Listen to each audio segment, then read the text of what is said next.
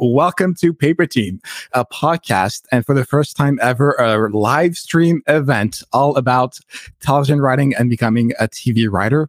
I'm Alex Friedman, aka TV Calling. Nick Watson is here, but trying to get into the podcast. I'm sure he will join us. And if you want to refresh your page before we get into this, let me welcome our first mentee of last year of 2019. You know him from the first Paper Team mentorship, as well as being a writer on Disney's The Ghost and Molly McGee. Please welcome Paul Chang. Hey, Alex, how's it going? It's going good. Nick, I think just joined us. I'm going to add him right here. Nick, can you hear us? Are you with us? Yes. Can you guys hear me okay? I feel like my connection is pretty weird right now. It's like you have a little bit of a spotty connections, but we can definitely hear you right now. So it's working. Yes, exactly. Congrats on 200 episodes. Congrats on 200 episodes, guys. What a day. It is pretty exciting. Nick, did you ever think 4.5 years ago that we would hit 200 episodes? I don't know. Not right. I thought we were going to run out of stuff to talk about. Honestly, like, do we even know anything about TV writing anymore? Is it as if we told them everything? They should be. What is television you should all writing? start your own podcast now. Pass over. Yes. A podcast about Paper Team, maybe. Paul, how have you been? We've talked, I think it was a few months ago, we caught up with you a year later after you got staffed, after the mentorship was abruptly canceled. How have you been, and how has it been being on The Ghost and Molly McGee? It's been great. Yeah, I think all things considered, things have been going well. Like, as you guys know, it's an animated show, so we've been able to continue on during the pandemic and shift over to a Zoom room and that sort of thing. So I think overall, we've been really lucky and it's been a great experience. That's awesome to hear. Actually, I have a little clip from our very first episode with you, where we had asked you at the time. This was our very first episode with Paul, where we had asked him what kind of success he had. He had written a couple of specs and I think maybe a feature or something like that. And so we asked him what a success at the time he had, and this is what he had to say. Placed in a couple of competitions. I was a finalist and semi-finalist in Slam Dance, Final Draft Big Break, and the Tracking Board Launchpad competition. And most recently, I got accepted to the Cape Writing Fellowship. So that's actually going on right now. I had my first session just this morning. Really excited for it. I was being paired with an industry mentor. And it seems like they have a really awesome curriculum, both on the craft side. So they're going to be helping me rewrite one of the pilots that I applied with, as well as on the business side. So getting us up to speed on, how to take meetings, how to get repped and things like that. That's awesome. Congratulations. Yeah, congrats. We did choose Paul first, just saying we got in there before he was cool. Very true. All right. Well, before we get into this, Nick, do you want to introduce our next guest joining us? Our next guest is Alex Switzky, our longtime podcast editor and the unspoken third member of Paper Team. Welcome, Alex. Hey, guys. I am not at all comfortable being on this side of the microphone, but we'll see. We'll do the best we can. Well, thanks for being with us for the first time in front of not just a microphone, but a camera as well. So this is also a first for us. I got to be honest, which is why we having a little bit of technical problems. But yeah, real glad I don't have to do video editing on top of audio editing for this one. We're not vodcasters. That's a whole different thing. Nah, not yet. Excellent. Let's dig into. We got a question. My good friend Question Nothing is in the chat. So thank you, Question Nothing, who says happy 200th episode. Paul, let's do a little quick catch up. We cut you short to introduce Alex a moment ago, but we did a survey for our 200th episode of Paper Team, where we asked people what Paper Team moments or episodes they would like highlighted for our 200th episode event. And our longtime listener, Varda, sent us an email saying, quote, "It is so hard to pick since I consider all your episodes to be essential chapters of a book. You can't just rip one out. You have to listen to them all. However, I want to give a special shout out to the mentorship series, even though the first season got canceled." LOL. It was wonderful to witness Paul and Ben's stories come to life. I really admire their courage for sharing their work with the listeners while it is still taking shape. These episodes helped me put myself in their shoes and examine my own scripts through the pointed questions that we asked. I love the series and hope you'll keep mentoring talented people so we can all learn from them. Thank you, Varda. And let me turn to Paul. How has that experience been for you? Well, first of all, I'm really glad that, it's been helpful and I was able to, play a small part in that. In terms of how's it been for me, like the mentorship? Yes, and also how has it sort of prepared you moving forward, especially sharing your work? It's such a vulnerable thing to do, to publicly share the writing process. And in my mind, it's akin to being in a writer's room, because in a writer's room, you are collectively building a story, a show. And so you were kind of doing that with your own pilot, which is very intimate in some capacity. So I'm very curious to hear your thoughts on that aspect. Yeah, for sure. So, I mean, the mentorship was great, even though it got abruptly canceled. First of all, I feel like the main thing that I got out of it was just meeting all of you guys, because now, and I feel like that does speak to this industry, right? It's such a relationship-based industry. So, if I have questions and stuff, even beyond when the mentorship ended, I know I've reached out to Alex a couple times, and Nick, of course, with questions. And so that's been really great. And it does speak to the nature of the industry. In terms of the notes part, yeah, that was certainly really helpful. Getting notes and trying to incorporate that into the pilot was nice kind of practice for when I did get into the writer's room. So I do think it's a really great program. I've been listening to the episodes with Ben, the new mentee, and that's been great to follow along as well. So I think it's awesome that you guys are still doing it. Yeah, I feel like mentorship in general is just a really important part of this industry, being able to kind of pay it back to people once you've achieved some level of success or knowledge or whatever it happens to be. I think it's important for all of us, regardless of what level you're at, to reach out to other people and help kind of lift them up and help guide them and get to it's the whole reason we started this podcast in the first place. Absolutely. Yeah. It's been really fascinating also seeing your own journey. Paul, we will have Ben later on in this episode to talk about his own experience. Our podcast was really built to create resources that we wish we had when we first started. Just looking back all the way back to our very first episode, those were the reasons why we created the podcast. So it was really amazing to get to a place where we could bring our listeners into that process and help them shape their own stories and have a more quote unquote hands-on experience. Because obviously when we're creating this podcast, it's a semi-passive experience where we're creating content that other people are listening to at their own leisure. Whereas the mentorship is much more of an active role that we take on. And really, I want to thank you. And I know Nick is also really grateful for Paul and Ben's work and their opportunity to really be vulnerable and open with that process. Yeah, it's like if a writer's room got broadcast live to an audience before the show was even made. It's an intimate process. But yeah, thank you guys for taking part. Yeah, I actually wanted to jump in there as well, just because I've heard every episode of Paper Team since about the mid 40s. And I really have appreciated the mentorship episodes just as a listener and as somebody who has had to really go through it with a fine-tooth comb. I've been on both sides of the notes-giving process. Nick and I have worked together and given each other notes for a long time. And it's all the same stuff. It is the exact same process that working professionals go through, just recorded and broadcast and having that dialogue. And I think that's really, really valuable. I think a lot of what Paper Team does is really valuable, but just getting that live interaction and hearing how those conversations are supposed to go in a healthy interaction is really important. So I'm glad to be a part of that. Glad that you guys have done it. Yeah, I believe it was actually originally your idea, Alex, right? You pitched it to us at WonderCon one year, and you were like, you should do a mentorship series. So Paul and Ben, awesome. You can thank Switsky later. Thank you, man. I mean, I do just want to say, it's been just so awesome to be able to just go from, being someone who listened to the podcast to be on. Just the fact that I'm able to be here on your 200th episode is huge and so cool. And I'm so grateful and excited about it. I used to listen to Paper Team. It used to be my Rocky soundtrack. I would be running at the gym, sweating with Paper Team going. This is my training montage, and then to go from that to being on the show and having this journey with you guys, it's been just really wild and cool. So always grateful to, to know you guys. That's awesome. Glad to have you. Exactly.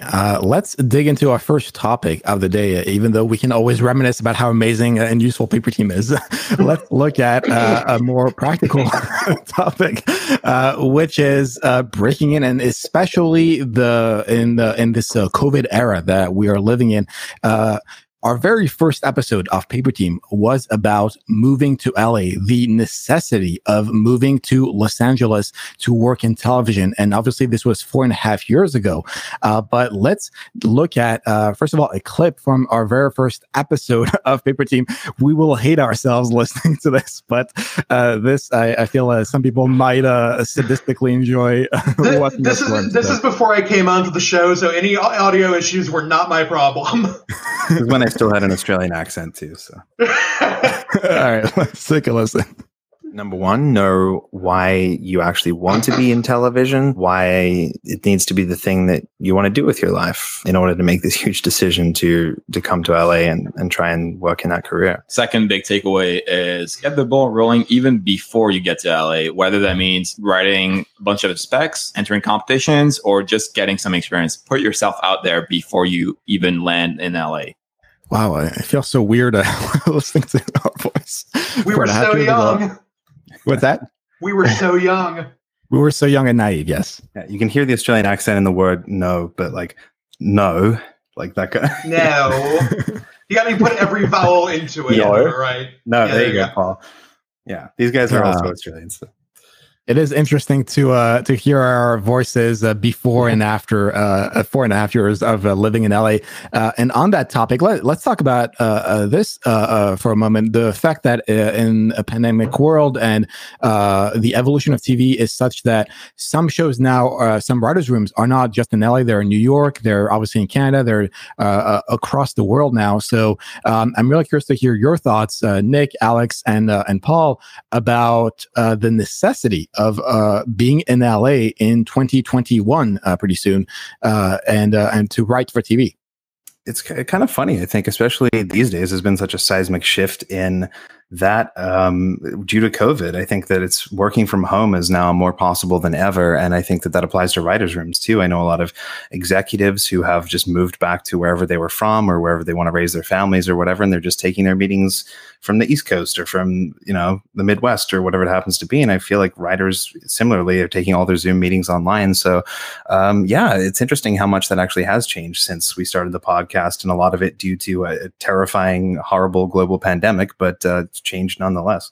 Yeah, I would definitely agree with that. Like, I think that, whereas before the pandemic, you definitely had to be in LA to be in a writer's room.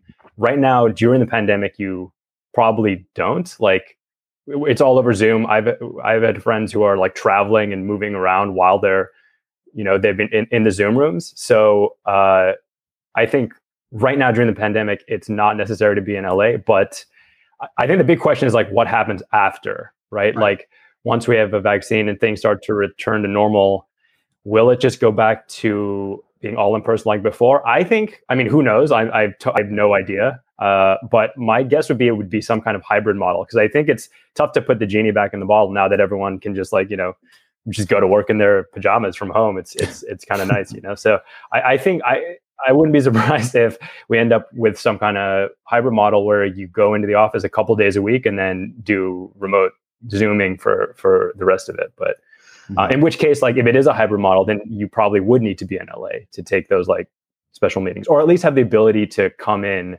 for those important face-to-face meetings, if that's the way it shakes out. I mean, I could also see us like staying on Zoom forever if people just like really like it, and there's the convenient factor, and it saves people a lot of money because companies are giving up office space and stuff like that. So who knows? Yeah, I feel like the question too. Oh, sorry. Go ahead. I actually kind of have a differing opinion. Like, I think that if you are already working, I think you could continue to get jobs through Zoom. I think you could continue to, like, all of us, I think, have been in LA at least 5 years, if not longer. I would feel comfortable continuing my experience from there. But if I was just starting out and just went, I could, for my example, stay in Melbourne, Australia and become a professional TV writer, I don't think that's true.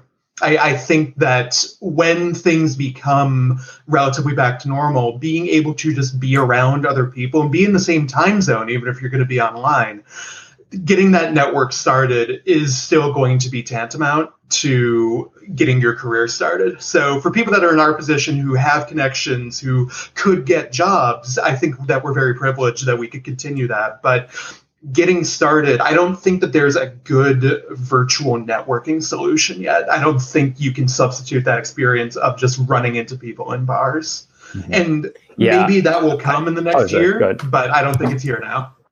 Yeah, I definitely agree. I mean, I think that's such a great point. Like, oh, sorry, go ahead, Paul.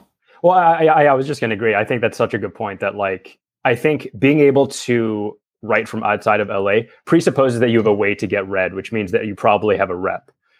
So it is possible to get a rep when you're not in LA, like through competitions and stuff like that, but it's harder. It's definitely harder. So I think you're right. Like, while it's technically maybe possible to get started while you're outside of LA than it was pre-pandemic, I think you're right that, like, there are still like a lot of barriers, and being able to be outside of LA is much more viable if you are already like somewhat established in that, at a minimum, having a way to like get read and be considered for these kind of jobs. Yeah, I definitely agree in terms of the networking and the getting started part. It is difficult on some capacity to put yourself out there in a way that is meaningful, meaning where you can get traction to get employment, essentially, because you can, let me rephrase. I've always been a fervent fan of the concept of putting yourself out there, putting your name out there, of creating a brand for yourself before even stepping a foot in LA. In fact, I created TV Calling before moving to LA. And so I do believe you can do a lot before getting to LA. You can write scripts. You can even start networking. You can enter competitions. You can maybe get repped even. But getting that first job, I agree to some extent that even in 2021, even in the pandemic era, you need to have those relationships present to be able to get those jobs. And unfortunately, a lot of those relationships happen organically through LA connections. Yeah. Now, I will say, practically speaking, in terms of working in a writer's room, my last show actually was with writers who were in literal different countries. We had people here in LA, but we also had people in Canada. Was this pre-COVID as well? No, so that is what is interesting is right as the room started about a month and a half before COVID really took hold, and at the time those Canadian writers were physically present in LA. And then the pandemic happened and everybody went home, but we still continue to work. And putting aside the technical and technological issues of working in a virtual writer's room, in terms of the work being done, we did the work. We were able to manage having people on different coasts also working in the same environment, essentially breaking out a show, et cetera, et cetera. So I do feel it is feasible to do that. But again, like you guys said, it is really hard to justify in my mind not at least visiting LA or building relationships locally before you're able to do that. Just very quick, because I'm just thinking, Nick, the only reason you and I are friends is somebody that we both knew from Melbourne. It was like, oh, Alex, you live in LA? My friend Nick is moving to LA. You guys should hang out. Like, yeah. To not have that like incidental little you two should meet because you just don't have that online anymore, that's a huge problem for people just getting started. And I don't know what the replacement solution is, because online friendships are real, but real life friendships will get you much faster to the point you want to be. Yeah, absolutely. And we actually have another guest coming in right now. So please, everybody, welcome Allison Taffel, who has written on BoJack Horseman and The Tonight Show. Hey, Allison. Hi. Welcome. Hello. Nick, go ahead. Hello. Yeah. So we were just discussing the topic of basically getting started and breaking in and like moving to LA and doing all of that. I mean, you come from Colorado originally. How did you kind of get in here in the first place and approach all of that? What's the truncated version of that story? I before I moved to Los Angeles, I actually went and lived in Chicago for a couple years to study at Second City, as well as study at IO, all the comedy schools out there. I was really immersed in the improv cult, and so joined it and had a lot of fun. And it was a great place for me to kind of really learn a lot of like fundamentals of comedy. And I really thought I would be in Chicago a lot longer, actually. I had aspirations to kind of continue there. But the ultimate decision to move to Los Angeles was I just wanted a job in the industry, even if it wasn't being a writer or exactly what I wanted. I just didn't want to be a nanny anymore. Like, I just didn't want to like have the like in the meantime job. I thought, well, my in the meantime job could be the one that's like getting coffee for people. So after 2 years, I moved out to Los Angeles in 2012. And so that's how I kind of made my decision and made my way here. Mm-hmm. And I've been here ever since. Yeah. And you also recently had an experience of working between LA and New York. What was that like? And, in the post-COVID era too, how do you think writers are managing that kind of split and ability to work wherever? Oh boy, man, that was weird. I had a very weird start. And everyone's had a weird 2020. So, I'm not unique in that sense. But yeah, I got a job on Jimmy Fallon. And so in January, I moved to New York. And I started the job at the end of January, and then was there for like a month and a half. And then March happened, and they, and I didn't know anybody. I was subletting from a comedian. I was just getting my bearings and understanding New York. I'd never lived in New York. I'd only been there as a tourist, so really didn't know my way around. And then there was a day our boss came into the office and was like, "Hey, go home." And it was like, "Don't tell me twice. Like, get me out of here. Like, there's a pandemic."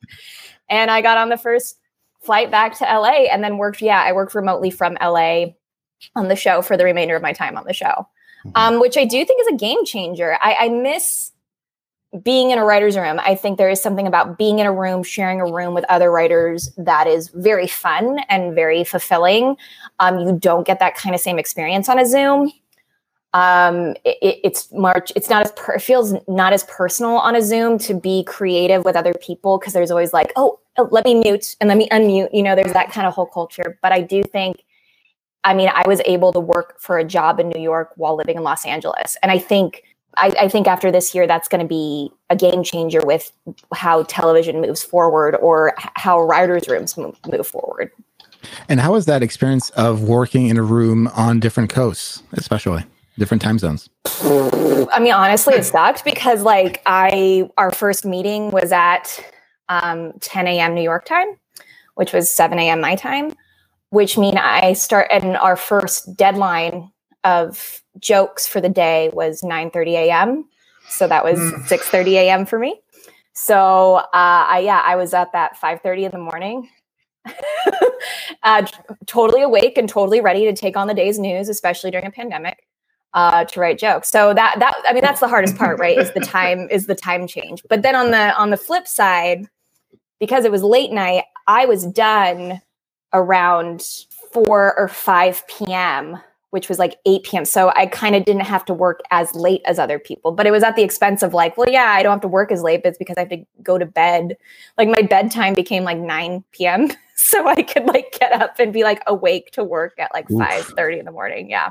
It sucked. Every time people ask me, they're like, "How is it?" I'm like, "It sucks. Like, I'm not going to sugarcoat this. This is horrible." It's like, I'm so not a morning person.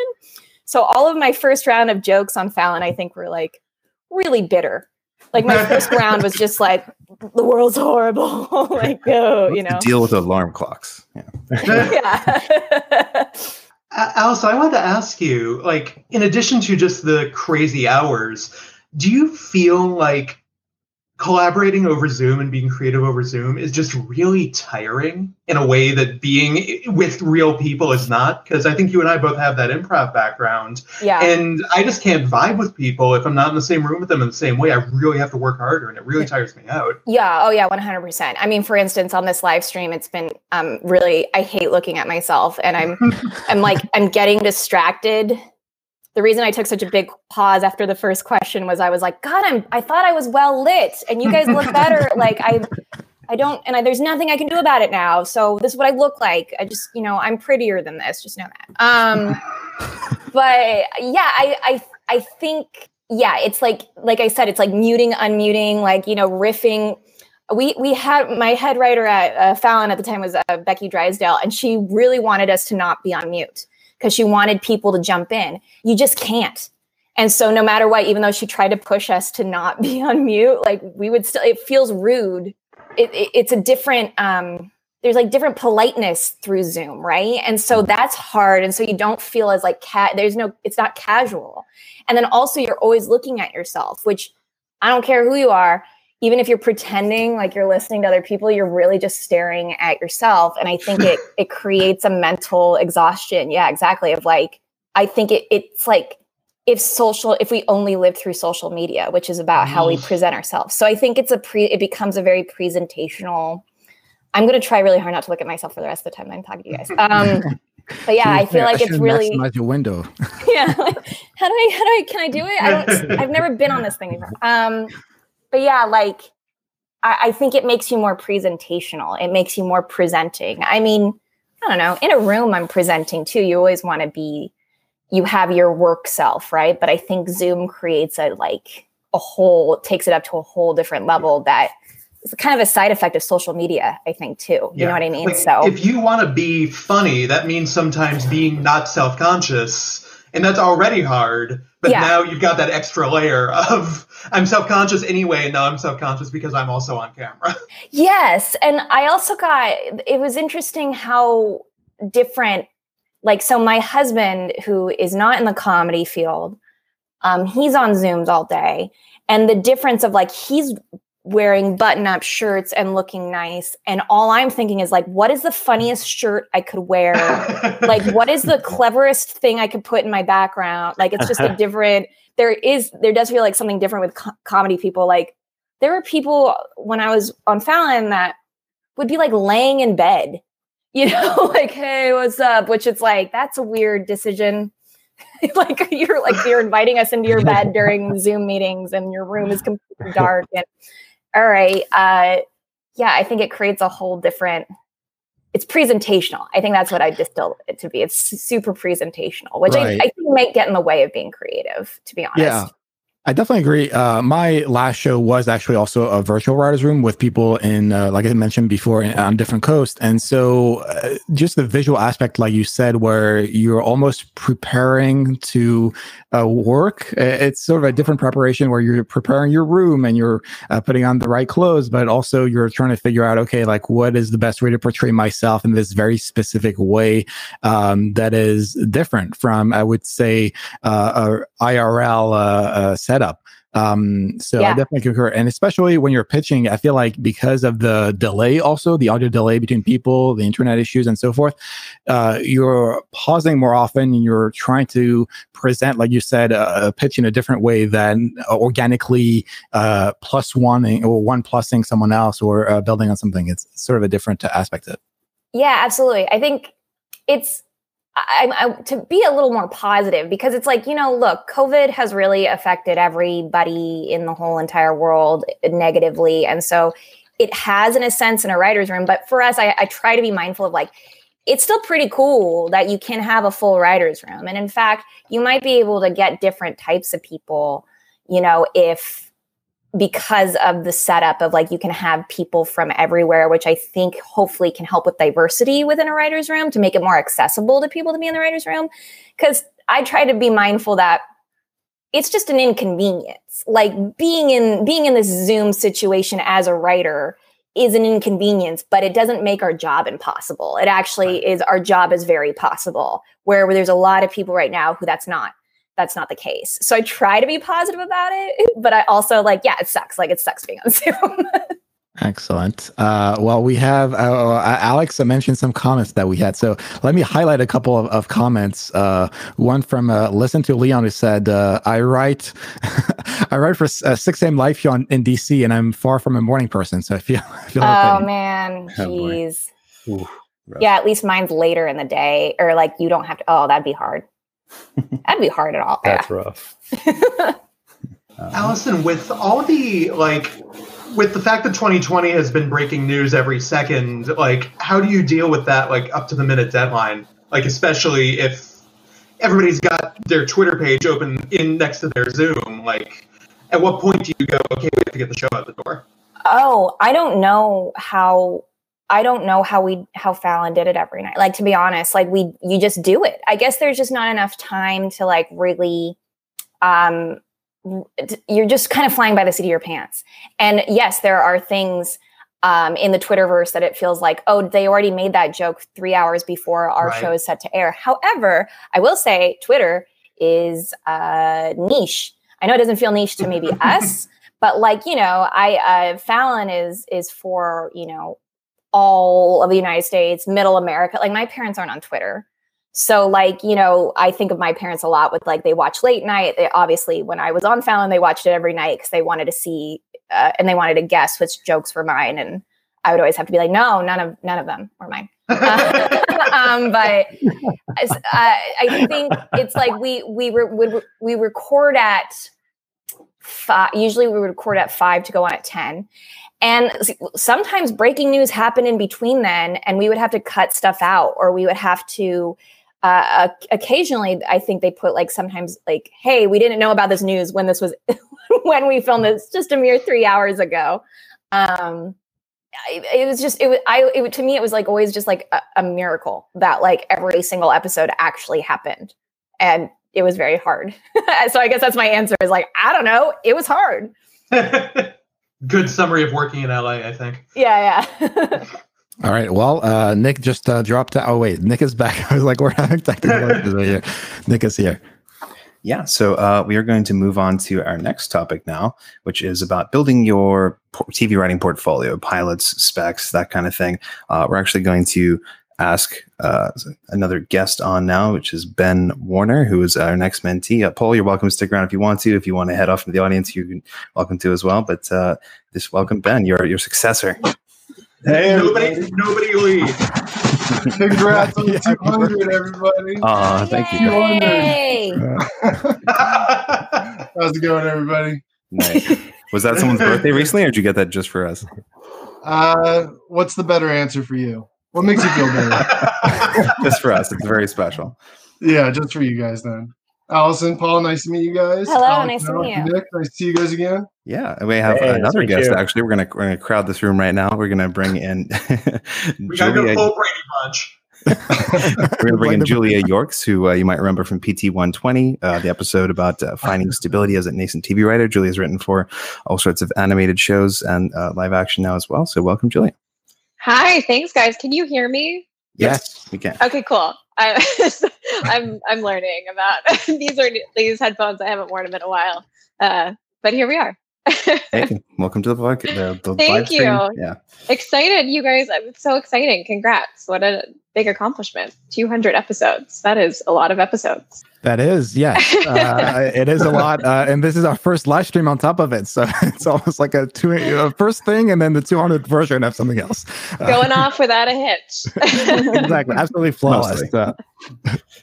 We'll fix it in post of the live stream. Anyway, let's jump, as Nick mentioned, into our next topic, which was about building a TV writing portfolio. And in fact, this is very hot right now because I believe yesterday there was a whole Twitter conversation about the usefulness of spec scripts in television. A lot of people disagreed, people from both sides, et cetera, et cetera. So, Julia, since you're just joining us, I would love to get your thoughts on sort of your approach in terms of building a portfolio. Do you feel specs are worth writing versus pilots, et cetera, et cetera?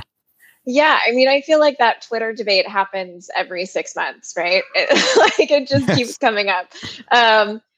Personally, I never wrote a lot of specs. And I think that is because I went to USC undergrad and I was a screenwriting minor. So we had one assignment. It was like a Friday Night Lights, and we like Frankensteined together an episode. So I spec'd a couple of scenes. And I think that was the most that I spec'd a show until I started writing on a show. And I think one of the reasons why I didn't spec more was because I personally started in animation. I started as a script coordinator, and about 2 years in was promoted to staff writer. So for me, speccing was just writing on the show.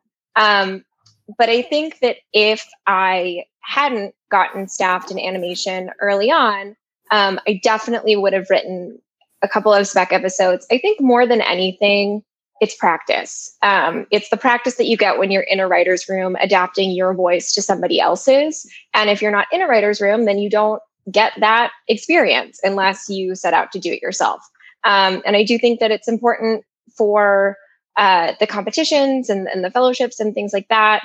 But I personally never did a lot of them. I think if anything else, it's for practice. Yeah, I definitely agree. Personally, I believe that specs in terms of a practical industry use is relatively limited. In fact, the main use of specs in the last few years has been for TV writing fellowships. However, most of the writing fellowships now are moving away from specs, or at the very least asking also for an original writing sample on top of that spec script. So even the sort of the small window of the usefulness is being reduced. Now, I do know some comedy showrunners are reading specs, so there's a couple of exceptions. But overall, I definitely echo what Julia is saying. I definitely agree with you that spec script in of itself is probably the closest equivalent to experiencing what being a staff writer is like before being a staff writer, because a pilot, writing a pilot script is not going to get you to mimicking or imitating what being a staff writer is like, because you're writing your own voice. You're not writing for the voice of someone else's vision or someone else's show, etc. So writing a spec script in terms of a learning tool is, in my mind, very underrated, actually, but it's probably the closest thing to imitating that TV writer's that staffing experience. Can I jump in on that very quickly, Alex? Sure, go ahead. So I've never finished a spec. Like, I have finished probably about 5 pilots. I've started a lot of specs. And what I've gotten out of that experience is that it gave me an excuse to sit my ass down in a chair and study that show. And I think that getting the stopwatch out and really getting the understanding of how a show works and how you can start framing your spec to it, to me, was almost more important than finishing the spec, because, to everyone's point, nobody's really reading them anymore, and the trend's going to switch back. It always does. But for me, like, just to echo you, it as a learning tool was really invaluable, and just having an excuse to break down existing shows that worked as shows, that didn't work as scripts that were on TV, really, really was helpful. So just even getting to the outline stage of a spec, I think is going to teach you a lot. I think it's so interesting because I think that, you know, a lot of showrunners or some showrunners on Twitter were saying, yeah, I still read specs. And I think the issue is that there's just so much content that the likelihood that I've read, you know, the show that you're speccing, like, you have to know the show in order to know if the spec is a quality spec or not. So for me, if I'm a showrunner ever and lucky enough to be that, unless the person is sending me like a spec of Real Housewives of New York, like, I might not, you know what I mean? Like, I'm more apt to read that spec than I would to read maybe like a prestige drama that I haven't seen. Yeah. So. Yeah, and I've worked as an executive on and off as well as writing, and I've had the ability to staff writers on shows and read people's samples. And one of the things that I always find about specs, or even episodes that they have written of shows, like existing, like they were actually on the staff of that show and it's now a sample of theirs, is just that you don't really know what's them and what's the showrunner, or what's if it's a spec of in a show, then the world, the characters, a lot of the setups or the jokes have already been kind of created for you, so you don't know how much is actually them. And like, a lot of specs can look pretty competent because they're just taking the tools that are already there for the show, whereas a pilot, you have to craft all of that from scratch. And so if someone writes a good pilot, you really know that they know their stuff. But it's really hard to do that too. It really is, yeah. And even doing, I would say, like, research for your spec is probably the biggest thing that a lot of people should be doing, even before putting pen to paper, so to speak. Really understanding the intricacies of what makes this show that show, what makes the engine for a CW procedural different than something from a CBS show or something like that, or what the characters' arcs are, etc. There's a lot of decisions that come into play into researching a script, or especially a spec script.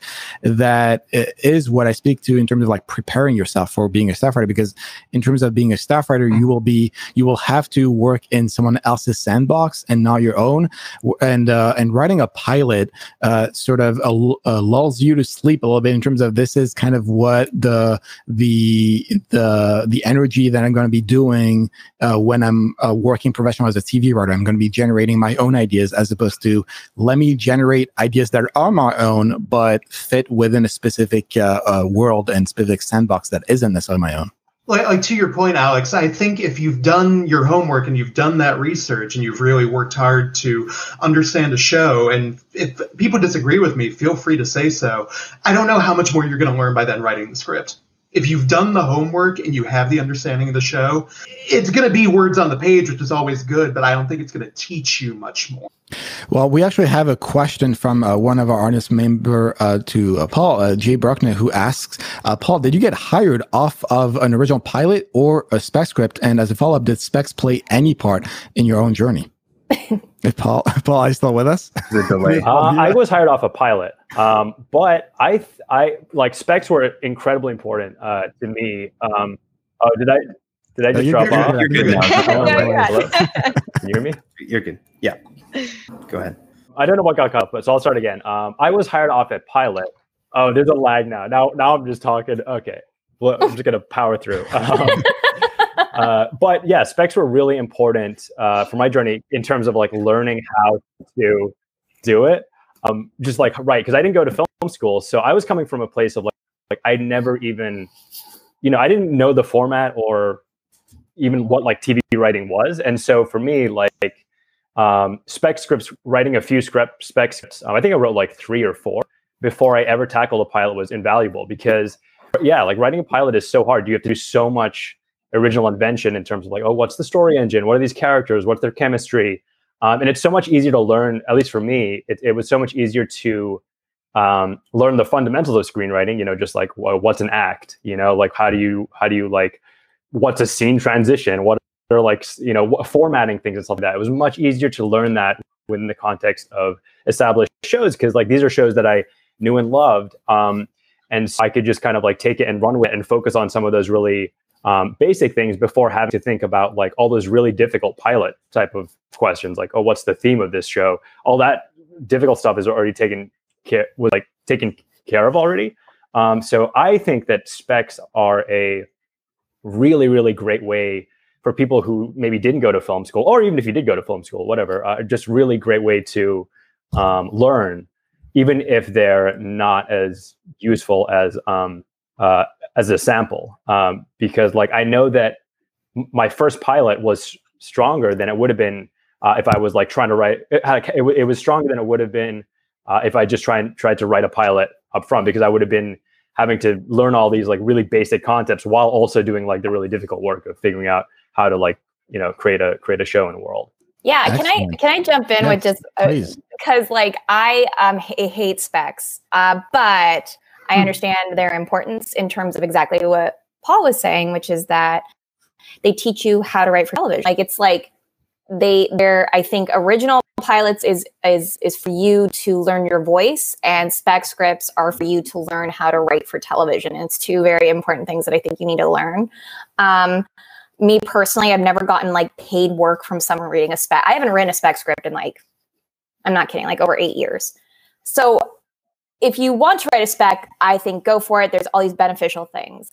I would suggest, though, also another, like my kind of the lazy man's trick for me, instead of writing a spec, with learning kind of fundamentals of a television show, is to watch your favorite shows. That you pick a show that you love, that you have seen every episode multiple times, that you can like quote it, like it so well, and get a notebook and sit and actually like write, like you're taking notes, like study that show. And I say one that you really know because you already know what's going to happen. Like you already know the outcome of this particular episode. So when I was first starting out, I loved Parks and Rec. So I watched Parks and Rec and I literally got a journal and I wrote, first scene, this is what happens. Second scene, this is what happens. Third scene, I just literally wrote exactly what had happened and who's, I took notes.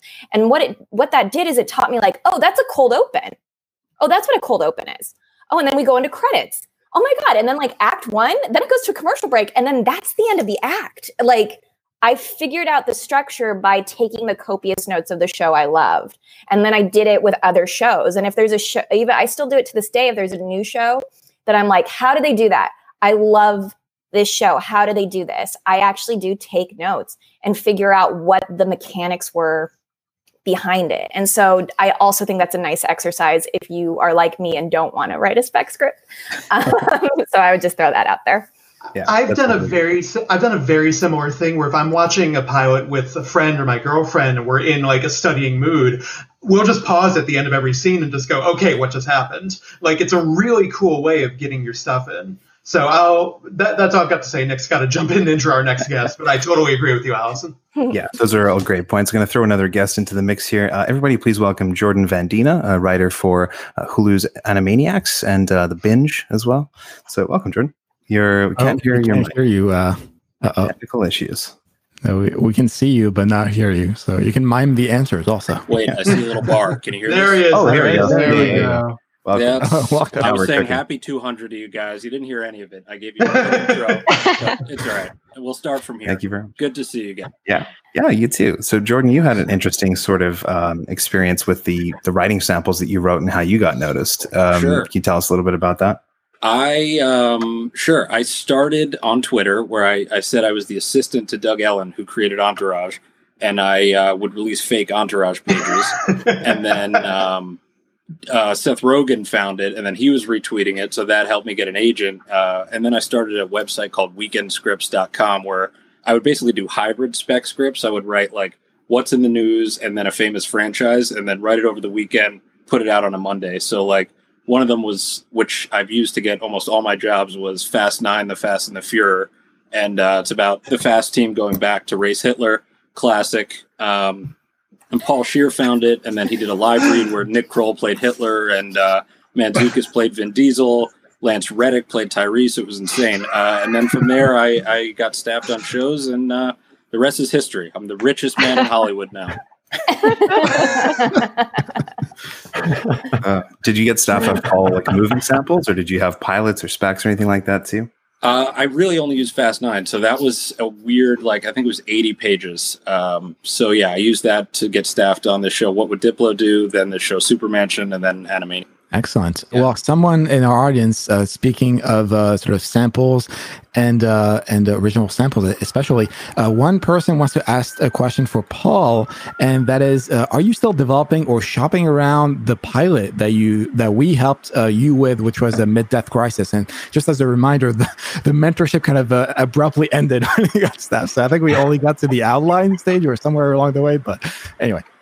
Finished stuff because I did not. I basically when I got staffed, I started like just focusing, just making sure I could do a good job on the thing that I was getting paid to do, and so that took a backseat. And like since then, I just moved on to other things. Like I wrote a feature, and so I have not developed that. So don't be like me. That's bad.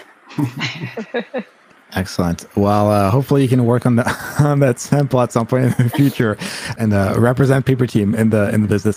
Has anybody got any other thoughts about our topic in terms of building your portfolio, especially sort of a sample that in 2021 can put your name out there in a way that in the past may not have?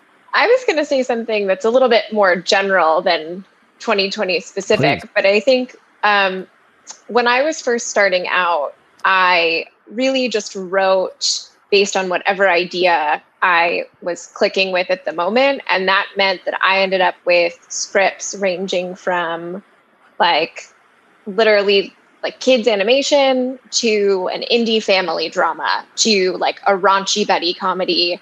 And I think that what I've learned is that it's really important, I think, when you're starting out and you have limited time to write, it's important to be targeted and really think about what you want that niche to be and what you're trying to break into.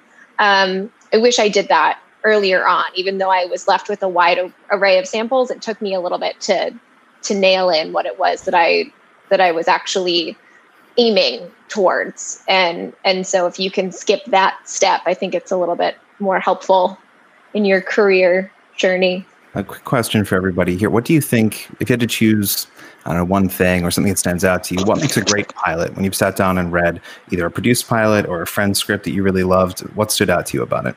I'll go first. If it feels like a TV show at the end, like I think, and Nick, you and I have talked about this off air, I think the main thing that I run into with Friends pilots that don't work is I don't get to the end of it and go, okay, then what? Like, it feels like a short movie. It doesn't feel like I can see where this is going to go in season 2. So if I can picture a season 2 at the end of it, I think that's a good pilot. Yeah, I definitely agree that this is actually a topic that we covered recently on the podcast. But the fact that if you spend the entire episode of the podcast, or not the podcast, the episode of the pilot, talking about something, and then in the last 10 minutes you reveal what the show actually really is about, then that doesn't really show and demonstrate what the show actually is about and why we should invest our time in reading or purchasing the show or purchasing you as a creative. Because you need to establish very early on what the show is going to be about. At least personally, I feel like that's what really distinguishes one pilot from the next is if very early on, maybe even in the teaser, you can really figure out, okay, this is the Breaking Bad. This is the show that really sticks out from all the other ones. They are able to generate something very early on that no other show can, as opposed to waiting until page 60 of that script to deliver. Oh boy, you're gonna love my first draft then, huh? Tell me more, Ben. Oh no, we'll have time for that. All right. Yeah, my only thought is the best advice I ever got in terms of is understanding that people are reading a stack of scripts, and so I was told to hook someone within the first 3 pages, and a lot of my writing is really dark and bonkers and weird. So that was very fun for me. Is like within the first 3 pages or the first 5, whatever. But for me, it was always the first 3 is like by the end of page 3, I want you to be like, what? And then go to the next page because they're gonna if you don't grab them right away, what's the point of them continuing to read your story to find out in the last 30 seconds of your pilot, in the last page of your pilot, the interesting thing has happened. So yeah. I think that was my best advice and something that I love to do, which is like, all right, how can I kick this story off with like a real bang within the first 3 pages? Excellent. Agreed. Also, I'll every kind of piggyback on that. I totally agree. That's super important to. Oh, sorry. No, it's all good. There's a lag. You go. Oh no, there's a lag. We're caught in the vortex. Okay, I'm gonna go. Yeah, I agree with Allison that you need to it's important to start off like by hooking people and kicking things off with a bang. And I just even broaden that when I know I've like read a good script when I'm surprised that it's the end. I look up and I can't believe it's finished. And I think part of that is that like every sentence is like pulling me forward and doing something interesting. So it might be funny, it might be revealing new information, it might be unexpected in some way, but like every single element, every piece of dialogue, every scene line description feels like it's like adding and propelling me forward. So yeah, I think that, I think it's really impossible to overstate the importance of readability and making sure your script is just a really good read. Mm-hmm. I was going to say too, I love a good act break, like strong act out. Most of my original stuff is in, sci-fi grounded sci-fi drama type stuff. And so like a great just hook or a great twist at the end, something that makes you gasp and makes you want to, there's not many commercial breaks in the world anymore, but with streaming. But if you want to tune back in after that commercial break, then that script has got me. Even if some of the stuff in the middle, if I'm racing to get to the next act break. Awesome. Yeah, those are all really great pieces of advice, I think, for our listeners. We are going to be taking a short break now as we transition over to our next topic. I want to thank each and every one of our guests who has joined us. You guys have been amazing. Thank you for being on the podcast in the first place. And thank you for joining us again on the 200th episode. And we'll see everyone in a couple minutes.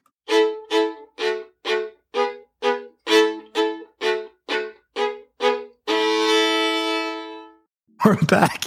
officially for the second hour of our Paper Team 200th episode special. And we are now joined by two incredible guests. First up, we have my good friend Frankie, who is a writer. Sorry, I'm just pulling up other information at the same time. Multiple things are happening. But first up is Frankie. She's an amazing TV writer. She's written for the L Word, Generation Q, and Sweet Magnolia. I don't know if Frankie can hear us, but hi, Frankie, or not. There's a little bit of a delay, but while Frankie gets acquainted, let me introduce our next guest, Tamara Becker Wilkinson from one of my favorite shows on the air, Doom Patrol. Hi, it's so good to see you again. How have you been since we last talked? I think it was over a year ago. Yeah, great. It's been great. Congratulations on your 200th episode. That's amazing. Thank you. A lot of hard work. I don't know if Frankie can hear us. We'll see in just a moment. But the next topic that we wanted to talk about on this very special episode was all about character and story, and especially balancing character and story. Let me throw it to Tamara first, especially because Doom Patrol is such a mythology-heavy show in some capacity. It's based on a very well-known IP. It deals with a lot of, like I said, mythology, world building, etc. And it's very structurally unique in many ways. Every episode feels very different in its own genre. So how are you folks able to manage balancing character and story and structure, all those different elements in such a compelling way on Doom Patrol? Well, thank you for that. It's so much fun to work on that show. It's really my favorite thing I've ever gotten the chance to work on. And I think that the rule of thumb that we go by is character and emotion first. And if the character and the emotion feel grounded and real, you can get away with almost anything. And I think that the proof in that pudding is that a frequent comment that we'll get about the show is, I have no idea what's happening in this show, but I love it. That's amazing. Yes. Sorry, Nick, do you want to jump in? Oh, no, I was just going to say, Julia, you've written on obviously a couple of things as well. How have you found? I have. Surprisingly, no. Yeah. Have you found balancing that on what you've been working on lately? On balancing character and story, I mean, I think it's just really important to make sure that everybody is motivated. I think figuring out who your character is and their wants, and making sure that those wants and goals are really clear throughout the story, and just constantly using the story as obstacles to further develop your character. That's, I think, I just wrote a movie for BuzzFeed that is shooting right now. It's called One Up. And I think that's a lot of what it is. It's like making sure that you have a character who has a want, who has a driving force, and then just really building the story around trying to thwart her so that she is to grow as a person. I think that's what it's all about. Yeah, and what are some tips that you guys might have on crafting an engaging character arc, whether that's on like an episodic level for TV or on like a series or season-long level? Good question. I think I mean, this sounds like basic stuff, but if it's relatable, I think it makes it engaging. If in whatever, and it can be tricky when you're dealing in strange worlds, like some of the weird places we go to in Doom Patrol, like a land where a guy, Dr. Time has created a disco because he believes that the day that Xanadu was released in the movie theaters, that's the greatest day ever, and that everyone should be living in that time. And so, it sounds like big and broad, and maybe it is a little bit, but within that story, we also found ways to tell stories about where our own characters are stuck in their own cycles in their life. And that in watching that, I'm not a huge fan of the movies, and I do nothing against it, but I definitely could relate to feeling stuck on certain moments in my life. And I think that when other people watching it, they could find that in themselves. And I think that at the end of the day, that makes for compelling character story. Yeah, I also think that for me, in a lot of the like the pitches that I'm developing or projects that I've sold, I really like to think about where my character starts, and I always kind of conceptualize what is the last scene of this show for me. Where does my character end up? And then kind of when I can see where that arc is in total, it makes it really fun to pick out different places along the way of where that character is going to be challenged, or how did they get there? And it kind of, for me, makes like a little visual of beats that I need to have along either the pilot or throughout the series to pinpoint in my pitch to show character growth. Mm-hmm.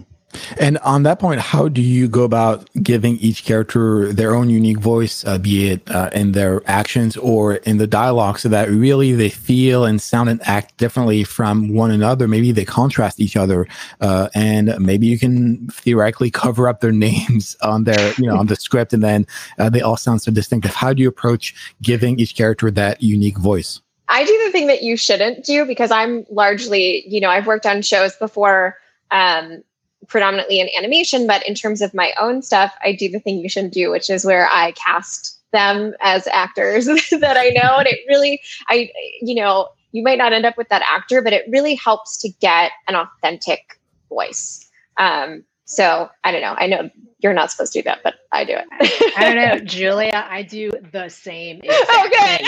And especially like it's strange how when you're figuring out a pilot or whatever, sometimes you can really know what the story is and who the character is. But when you sit down to write, you can be unsure what that person is supposed to sound like. And almost every single time it helps me to have an actor analog to start with. And then as I start working with that analog, it tends to just kind of take on a life of its own. And when it comes to kind of writing a scene or an episode, how do you kind of balance basically getting the characters stuff out, servicing character as opposed to servicing story? I think you have to take a few passes on a scene, right? Because in the first pass, I always find sometimes when I'm writing in the first pass of it, I'm either going to get very swept up in making sure that all the plot things are right, if it's an important plot scene that's pushing the story forward. But then when I go back and read it, I'll realize that I've neglected the emotional stuff, or I'm leaving emotional moments on the table. So it's really just all about, when you're done with the script, really going through every scene with almost, I know some writers that make checklists for themselves. And like Julia was saying before, like even having just 5 things that say like, what does this character want? Who is trying to stop them, stuff like that, and making sure that those things are present in every scene. It's almost like algebra. I wholeheartedly agree. I think that is, I remember I had sold a pilot to Freeform, and I was on, I think it was like the 4th draft that I had been, that I was set to write. And I was just stuck and I couldn't figure it out. And I had this little mini meltdown, and I was saying to my husband, like, I can't do it. I don't know what they want from me. I can't do it. They're going to fire me. Like, I can't figure it out. And he had me sit down, calmed me down, and he sat with me and he watched every pilot that like Freeform had on their app. We watched the pilot of every show that they had. And then we sat down scene by scene and broke it down. And it was basically like, oh, cool, you don't need this. This isn't helping you with story. Or like, this isn't helping you with character development. Or this scene is great for this. You need to keep it and amplify it. And now I do that with every script, with or without an emotional breakdown component. You have a super cool husband, by the way. He's really wonderful. I say to my wife, I'm like, I can't make anything happen. I guess I'm done. It's over. We're going to have to pull the kid out of private school and sell everything. It was one of those rare spiral moments where I think I keep it together pretty well in terms of work. And it was one of those where it was just like fetal position on the floor. And I think it was like, if he didn't help me, like he lost me. So, I think he, Freeform pilots include any ABC Family shows like Kyle XY or Greek? No, we specifically were targeting Freeform shows that were in the vein of what I had been writing. So, but yeah, we watched a lot of Freeform shows that day. I actually had a question. So both of you have worked in the genre space, and that usually means working with circumstances that you do not have any direct connection with for obvious reasons. When you have to get to that like emotional resonance, when you have to make it human, even if you can't directly relate, how do you do that work? Like, how do you go within yourself to make that connection? Feel like we're all human, and even especially in the genre space, that there's so much in it that that's relatable and emotional, that's just underneath the rivets and the superpowers and all that kind of stuff. And you may not relate to everything that's happening in every scene, but as a whole, you can always find something, a piece of you in the piece itself. And so you pour as much of yourself into that piece as you can.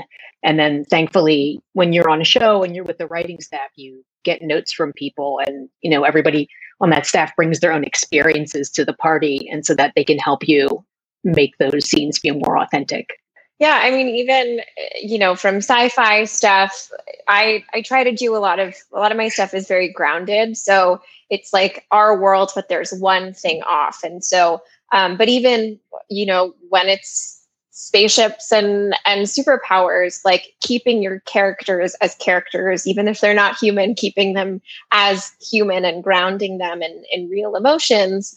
Even on Puss in Boots, we were grounding Puss in real emotions, and he had real emotional arcs. So just remembering to keep the humanity in your characters, even when they're not necessarily human. Yeah, I think that's one of the great things about sci-fi, even going back to Twilight Zone, original Star Trek and everything, is that you can use that genre as a device or a metaphor to explore something human and universal, rather than it's not that it's something that you can't relate to, it's something that you're able to then transform into this kind of literary device that allows you to then explore the human condition. Right. I feel like every great story is essentially, you should be experiencing a level of catharsis. That's the idea of a compelling story. And, creating compelling characters, in my mind, also means having empathy for who you're writing about or for, or etc. All those things, and so really digging into the emotions that you have lived and you can tap into, and that people around you know about, is, in my mind, what it's all about. In fact, there's the common adage that you should write what you know, and in my mind, that is essentially what you should be writing about. It. It's not literally being a lawyer. It means, right, the heartbreaks that you've had, or the grieving process that you lived through, or all those, or the joy that you sometimes feel that despite the pandemic, all those things that are going through your life, you should tap into.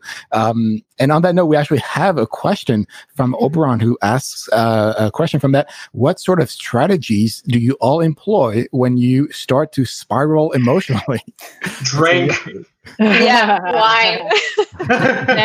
That's a great question. I'd say I'm a non-drinker, and I think that self-care, for anybody, but when you're a writer, is so important, and giving yourself permission to just step away from the computer and give yourself a day to play video games, or not think about your script, or whatever, or just to eat chocolate or drink wine, or whatever you need to do to kind of psych yourself back up, or just to sort of like recharge yourself, because it, like writing can be really draining. I mean, it sounds so dramatic, but it can be pretty draining just creatively. And that if you don't do things that recharge you, or you're trying to force work out of yourself, you're not going to get your best work. So I think it really is, like, for me, chocolate, video games, and then try again the next day. I go for a lot of walks. I think that's really helpful. I'm in New York, so there's always a new street to explore. But I totally agree. I think that one of the things that I do is, if I'm, I do a lot of freelance stuff, so I'm always working on something. And those days when I don't have anything to do, I really force myself to chill and just like take a day to myself. I'll watch TV in the middle of the day, and because I know that everything's going to collide, a couple days later, and I won't get that time again. And I often find that whatever I'm stuck on, or if I'm, trying to conceptualize a potential project, that day always shows me the answer because I'm not even trying. I'm not focused on it. And it just gives my mind time to wander. And even though I feel like insanely guilty the entire time I'm sitting on my couch at 3 p.m., it always benefits me in the long run. So I just got to get rid of the guilt factor, and then I'll be golden. Yeah. And I feel like if you're really spiraling, I think it's good to just even recognize that you're spiraling emotionally and make a conscious effort to do something to stop it. Whether it be take a walk or call a friend, or if there's no one to call, do anything that you enjoy doing that'll be diverting. But even the smallest things like making yourself take a shower or making yourself just take a walk up the block and back can be incredibly recharging. Yeah. Unfortunately, as writers, I think we've chosen a profession where we have homework every day for the rest of our lives. So I think it's important, like you guys have said, to stop and take that break and realize that you don't always have to be productive, especially lately in the pandemic. It's been really hard for a lot of people to be creative and to feel comfortable doing that. And, you're like, well, I'm sitting at home and I've got all this time, but, you have to respect your kind of mental health and your mental energy and your ability to do that. So don't feel like, every day that you haven't written something is a failure. Try to put everything in perspective and take it one day at a time. Yeah. If you have the ability to, and this is like not everybody does, but if you have the ability and the privilege, go to therapy, get a good therapist. Like, you don't have to be struggling. They will give you the tools that you need for that. When you start hitting those spirals, you will know a bit more about what works for you. Like, what might work for us is not going to work for you. So, but getting a therapist or getting somebody that you can talk to that will help you unpack that within yourself, it's really, really helpful. And I realize it's expensive, but if you have the ability, just for a couple of weeks, it really will make a difference. Yeah, that's great advice. And Julia has to now leave us. So thank you so much for Bye, everybody. It's great. Good to see you. Best of luck. Bye. Yeah, I definitely agree with Alex there. And in fact, it doesn't have to be expensive. There are plenty of options that are free or cheap or open to a lot of people. So definitely look into that. Nick, do you want to introduce our next guest, Mike?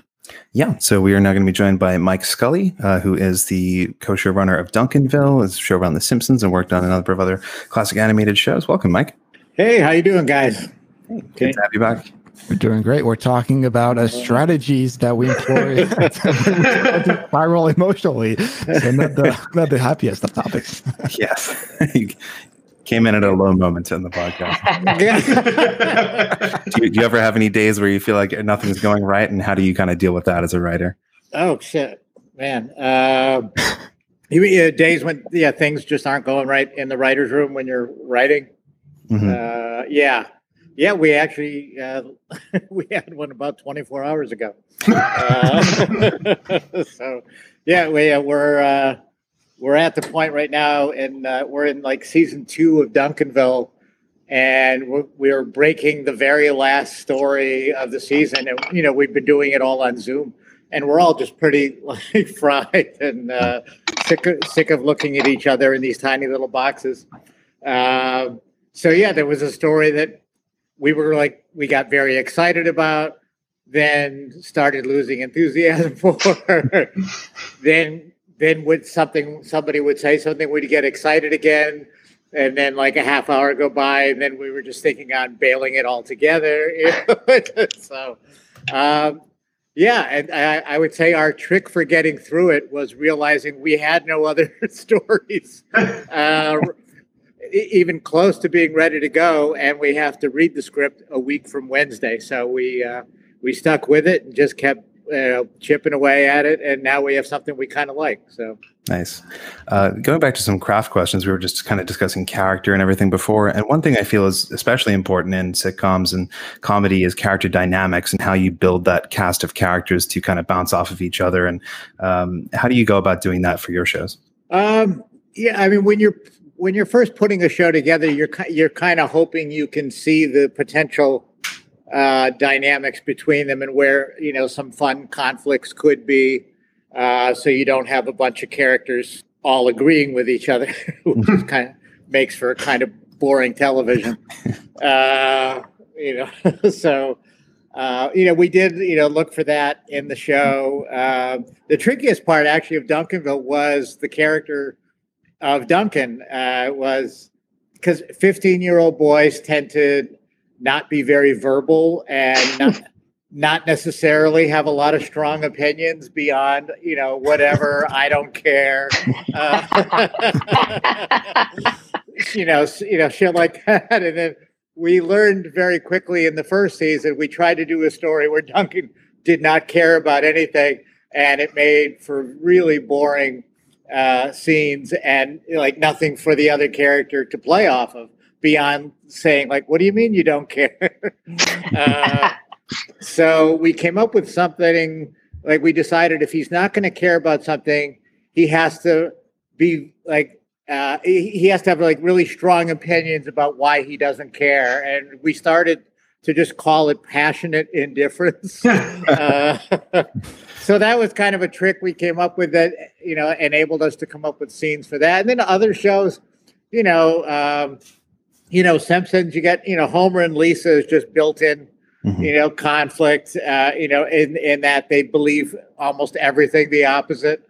And, Bart and Lisa being siblings, there's natural conflict that comes with that. So, you try to find stuff, but if you find yourself writing, there's a show that I worked on, first, it was, let's see, I don't know if I should say it or not. The person who created the show, it was based on their real lives, and he didn't want the two lead characters to be in conflict with each other because when he went home at night, he thought that was it could be an issue. So we were always trying to write scenes where these two characters who were the leads were just kind of agreeing on a lot of stuff. And finally, one day in the room, I said, I think the problem we're having is that we're doing The Odd Couple, except they're both neat. So I would watch the shit out of that show. Yeah. I have a question for everybody just off of what you said, Mike. How do you know when to give up? Like, how do you know, like, okay, we're too far down the rabbit hole. The story is not working and we need to go back to square one? Oh, I thought you just meant my career in general. Sorry, because, that was probably like 10, 12 years ago. So, I have kind of a very general rule that if you don't nail the story by the third full day you've spent on it, it's time to bail. And you put it aside. It doesn't mean you'll never figure it out, but you just put it aside and move on to something else. And, and sometimes it's one of those things where once you give up and you put it away and say, we'll figure it out some other day, hopefully, like, a lot of times within, 3 days, you've suddenly got the answer to that. Other times it's a long thing. There's a Simpsons episode that I wrote, many years ago. I always had the first act of it and then never knew where to go with the story. Mm-hmm. And I hung on to it for like a couple of years. And then one day, listening to Howard Stern on the radio, there was a story being like told by somebody. And then suddenly, I was just sitting at a red light. I was like, bam, like that's the solution to that story that I couldn't figure out. And then we wound up doing the episode. So if there's a germ there that you really like, just never forget about it. Don't just give up and throw it away, but put it aside, move on to something. And you may find the solution, a couple of years later on the Howard Stern show. I'm just going to invite another guest on now. We're joined by Jay Haltham, who has written for Marvel's Cloak and Dagger, Jessica Jones, and now Supergirl. What up? Hey. Hello, everybody. How's it going? It's good to see everyone. T, so good to see you. It's been like literally 3 years. Yeah, crazy, right? Right? Yeah. So crazy. Oh, can you hear it good, Mike? Mike, are you good? Oh, okay, there it is. There we go. Do you guys know each other through Superhero World? Or what is that? Right. We were on the failed Daredevil season 4 together. That's right. 2 glorious months. It was a good time. It was a great good time, and then it was over so quickly and so sadly. I've never saw people clean out their offices so fast. Oh my god! Well, we didn't have a lot of stuff in there. You had a lot of stuff in there, but all the rest of us, like, we just got in there. Yeah, I travel heavy. You know what? You've got cool stuff. You should show it off. I got a lot of crap, and they always say travel light because if you get shit canned, you want to be able to do it in one trip. But I will have the most humiliating, like 9 trips of I made it. I'm never going to see you guys again. No, but 9 times. Yeah, I mean, I'm definitely like in the middle. Like, I like decorating my office some. I have friends. I don't know if you know Nicole Levy. She's a big decorator, but Pete Calloway, who I was also on Daredevil with, is very much the guy who's like, he just brings in his laptop. He's like, if I get fired, I just want to be able to walk away and never come back here again. Yeah, just very quickly on that topic. Years ago, a comedy writing team named Tom Gamble and Max Prost, who wrote like for SNL and Letterman and Seinfeld, and they're on The Simpsons now. They told me many years ago they were working on, I think it was Gary Shandling's first show. It's Gary Shandling's show. Love that show. Loved it. There was a writer on staff. It was his first job, and he brought in like every like comedy cliche prop to hang in his office, like a moose head and with the talking fish, and all this shit in his office. And then he got fired one day. And he had to keep making multiple trips. But each time he went by, he had to walk past the writer's room, and he had some big comedy prop. Oh my god, that's the funniest image. Oh my god. Yeah, my rule is like 1 box load and they're out the door. I'm sorry. I didn't jump in there. I'm sorry. No, that's great. No, you're good. I feel like we all experienced it in March of this year when we all had to pack our bags really quickly. Yeah. I think there's still stuff in my office. Like I didn't actually pack up. Anyway, Jay, how have you been? It's been a little bit since we last talked. How has Supergirl been? How has the pandemic been for you and everything? Hopefully. Oh, by the way, just not to cut you off, but I noticed the Green Knight board game in That's your right. background that I also have in front of me right there. So. Nice. Well, good eye. Good eye. That was a sweet thing for May 24. I was very glad to grab it. The pandemic has been good. Supergirl has been great. It's a sort of bummer that it's our last season, but I think we're finishing it strong, which is nice. It's good. We're actually still in the room. We had for a bunch of reasons, we had a sort of a weird writing schedule this year, where we took most of the summer off. Mostly because Melissa was pregnant, but then also pandemic. And it's, we've sort of readjusted what we were aiming at a little bit. But Zoom rooms, we all know they're Zoom rooms. They're terrible. No one likes them. And hopefully we'll get maybe like a week when we're back in a room together before the show is done, but maybe not. We may never actually be in a room together. So that part's weird and kind of a bummer. Wow. How have your rooms been, Mike and Tamara, in terms of virtual rooms? Oh, it's great. Yeah. I love, people have found ways of doing like Zoom bits, which is pretty great. Mm-hmm. Just to, like someone, we actually had planned this one day, but like someone came on wearing like a plaid kind of shirt. And so like on our bathroom break, another person came back wearing a plaid shirt. And by the end of the day, everyone had, started wearing just dumb stuff like that to, or like if you step out of frame for a second, our writer's assistant will screen cap your background and then she'll make it her virtual background like she's in your house. Yeah. And she does, and she just switches it without saying anything. Nice. So, that's a really good bit. Yeah. That's a solid bit. That is a solid bit. Her name is Talia Berger and she's a genius. Good to know. Yeah, it's been, I know the first.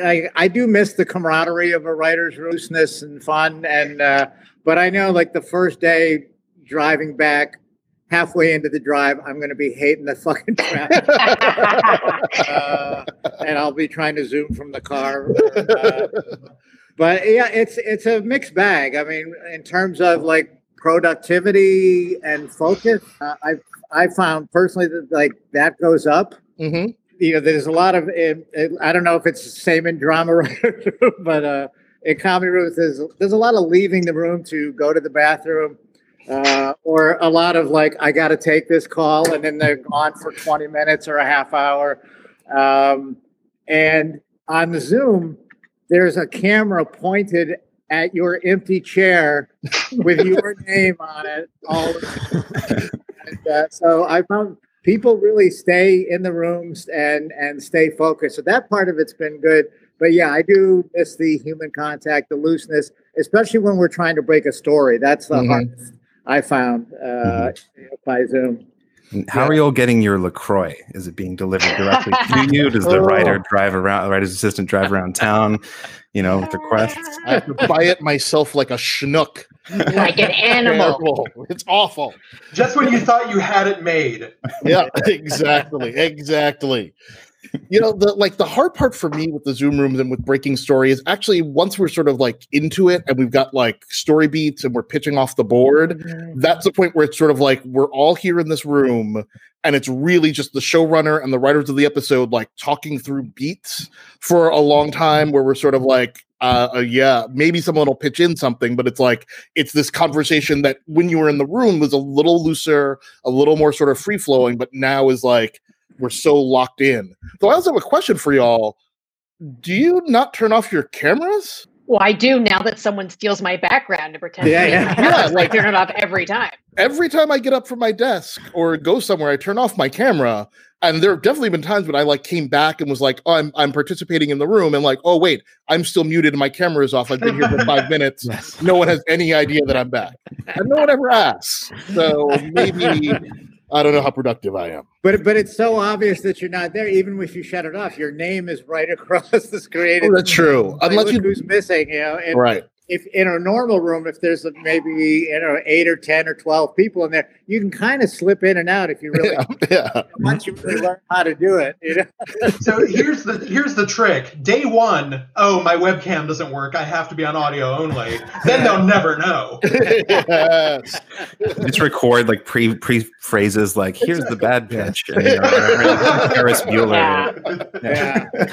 I just like I like machine learning algorithms. Oh, sorry, go ahead. Did you guys see that South Park COVID special where Cartman's just like, bad connection, and then he goes, yeah. I was just saying that someone created like a machine learning algorithms that creates that chooses different clips of himself to project or show depending on what people are talking about. So you can go to the next level. Yeah, it's deep. It is tough, like pitching jokes for the writers. I've like because of the way Zoom operates and like where the audio kind of like one person, whoever like kind of talks first, and you don't know sometimes that someone else is talking because you're talking. Mm-hmm. Then you don't know, like, well, did the joke just bomb or did nobody hear it? Should I pitch it again? Like an asshole if I pitch it again. Yeah. There's a lot of that, and I'm sure you guys do there's a lot of. No, I'm sorry. You go ahead. No, you go ahead. Yeah. Yep. It's the worst because everybody is facing you, that when you pitch something that people are thinking about or whatever, to get like 9 pairs of dead eyes looking at you as opposed to just like 1 or 2. Exactly. Everyone's on mute, so it's just silence. Yes. Oh. But upsides, no one really knows when I'm checking my email or on Twitter. Yeah. Unless like I get really involved in Twitter and someone asks me a question and then I'm like, oh, that was for me. Okay, let me, But yeah, other than that, it's great. Excellent. And just really quickly, do you folks have any applications or software or tools that you use to improve that whole virtual writers' room experience? No. No. We try to give everybody a break about every hour 15 minutes. Mm-hmm. Let everybody walk away from the computer for 10 or 15 minutes. That's like stuff you wouldn't normally do in the room. Yeah. You do that just to try to keep people sane. But I don't know about you. I found like by around 4 o'clock, you can feel the mental fatigue setting in. People just staring at the screen all day. Like we haven't worked any nights this year, and we haven't even. I don't think we've gone past. Maybe like the latest we did one day was like 5:30. Whereas if we were in the room, there would be, whenever if you're really behind, you got to get something done. You would stay till 9, 10, 11 just to get it done. And it's just, that part's impossible on Zoom, I find. Oh God. Yeah. No, we only work. Yeah. We're working until 4 every day and just sort of like chilling, and taking lots of breaks, taking a longer lunch. Yeah. And we do get more focus, which is good. I mean, when we were in the room, my bosses, the showrunners, had a lot of responsibilities, and it's not like they have less, but it's just sort of the Zoom time is a lot more sort of concentrated. And we get a lot more of their attention when they're there. Right. Yeah. Yep. All right, we're going to move along to our next topic, which is about sort of managing relationships, networking, the business side of things. And to do that, we're going to be joined by the man who knows everybody, Mr. Jimmy Nguyen, producer of the documentaries Baristas, Game Master, and Showrunners. Welcome, Jimmy. Hopefully, hey, how's it going? Can you hear me? Yes, we can hear you. I actually don't know why my camera's not turning on. He listened to my advice. These are all pre-recorded bits from Jimmy. All right, there we go. Hey, welcome. Hey, Jimmy. How's it going? Good. How are you? Good. Fantastic. Chilling. I was watching K-dramas before I jumped on. Oh, nice. Well, so we are now going to be chatting a little bit about the business side of TV writing and managing your relationships. So one of the things we want to talk about was kind of, building those genuine relationships with people in the industry and making friends. One question we had is, what are some of the biggest kind of networking faux pas and red flags that you guys have seen or experienced? Oh, man. Faux pas. I try to forgive people with the faux pas. I think there's a lot of things that people tell you what not to do, but if you're receiving it on the other end, I try to be a little more kinder. I get a lot of random messages on Instagram and on Facebook, and a lot of those people have turned into real friends. I try to be open to it because I know how awkward I was when I first came to town. I learned a lot of wrong lessons from people. Just really awkward stuff that I'm too embarrassed to talk about now. But when it happens to me, I don't know. I try to be cooler about it. So I just think the easiest thing is reach out, even if it's awkward, even if it's a cold email, cold whatever. Just don't nag them. And I think that's probably the biggest faux pas you could do, is if you just keep on following up in a really annoying way, I think that'll really rub people the wrong way. But I think if you come at me in a really weird way one time, I'm okay with it. Because I know what it's like for a lot of people. And there's no book for that. Nobody teaches that stuff, Yeah. Well, what is weird? What would feel really, really awkward to you versus what would feel professional? I've had a lot of people walk up to me, and it's just look, I'm not a famous guy, but when I was doing the showrunners rounds, I was doing a lot of Q&A, so people would recognize me in town. So I would be hanging out with friends, and they would just walk up to me while, and then just strike up a conversation, not aware that I'm hanging out with people, living my life, doing whatever. But I try to be really understanding and cool about it. I'll give them my email address, and then I'll say, hey, hit me up later. And, but I've had a lot of people just randomly walk up to me, and a lot of them turned into real friends. One of my closest friends just recognized me on the streets of Sundance and tapped me on my shoulders and just said, hey, are you Jimmy Nguyen? I really love showrunners, blah, blah, blah, blah. So, and that person became a really close friend of mine. But it's hard. I don't know how to navigate networking if you don't have direct connection. You just have to build up the courage just to talk to people. And sometimes people are just really mean when you try to do that. So I try to be kind back because I know how hard it is in this town. That's a good point. Just quickly, Tamara's going to have to leave momentarily. Did you have any last thoughts on this topic before you leave us? Oh, just that that it is about, when you're networking, it's about building a relationship and not instantly asking someone to read your script. It's about cultivating a connection with that person, and that you probably have a better shot of getting someone to read you if you sort of play that long game than asking them within the first 10 minutes or whatever, the first interaction. For joining us tomorrow. Hey, it's been great. Congratulations again. Thank you so much. Jay, I love you. Love you. Nice So good to see you. This was great. Nice to meet you, Mike and Jimmy. And on that note, we have another guest. Hopefully, we introduced her earlier in this podcast, but hopefully this works right now. My good friend, Frankie Butler, is with us. She's written on shows like The Our Generation Q and most recently on Sweet Magnolias. Hi, Frankie. Are you with us? So, full disclosure, I can't hear any of you. I'm having raging technical difficulties, and I'm going to jump back off. I love you all. This is an utter failure. Oh no! Wow. Well, hopefully Frankie joins us at some point in time. Yeah. Any other thoughts on the whole sort of networking, building relationships side of the business? I mean, I like just sort of along the lines with what Tamara was saying, that like you want to cultivate a relationship and build a relationship, and remember that it takes time. Like, I know that there's a lot happening on Twitter right now. Like, we're all sort of trapped in our houses, and I know, at least for me, Twitter has become sort of my main sort of social outlet. And it's sort of a gathering place, and it's a professional place and a social place and all of those things. And I think it's important to remember that even if, you know, someone's Twitter feels really confessional or feels really personal, it's not. It's a bit performative. You don't actually know this person. And like, I feel like sometimes people sort of take a good responses on Twitter to mean like, oh, now we're buddies and I can joke with you, or I can interact with you in this way. And it's a bit like, no, we don't actually know you. I don't know you. So don't assume that. You know what I mean? Well, on that note, speaking of the sort of the public facing aspect, have you, looking back at the early points in your career, ever successfully reached out to someone cold? And if so, how did that work? Did that work successfully, especially on the professional sense? My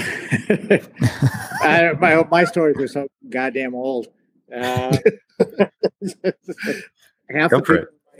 the people in my stories are dead now. Yeah, no, I used to,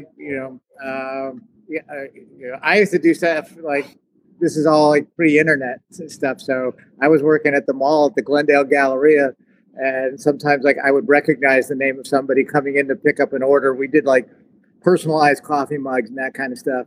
And I would, I always had my spec scripts under the counter. So I would sometimes stick them in the bag with their stuff and things like that. I used to send out spec scripts cold to shows back in the days when you could do that. Dollar bills inside. And say, if you read this, there's 2 more where this one came. But I think now it's like so much.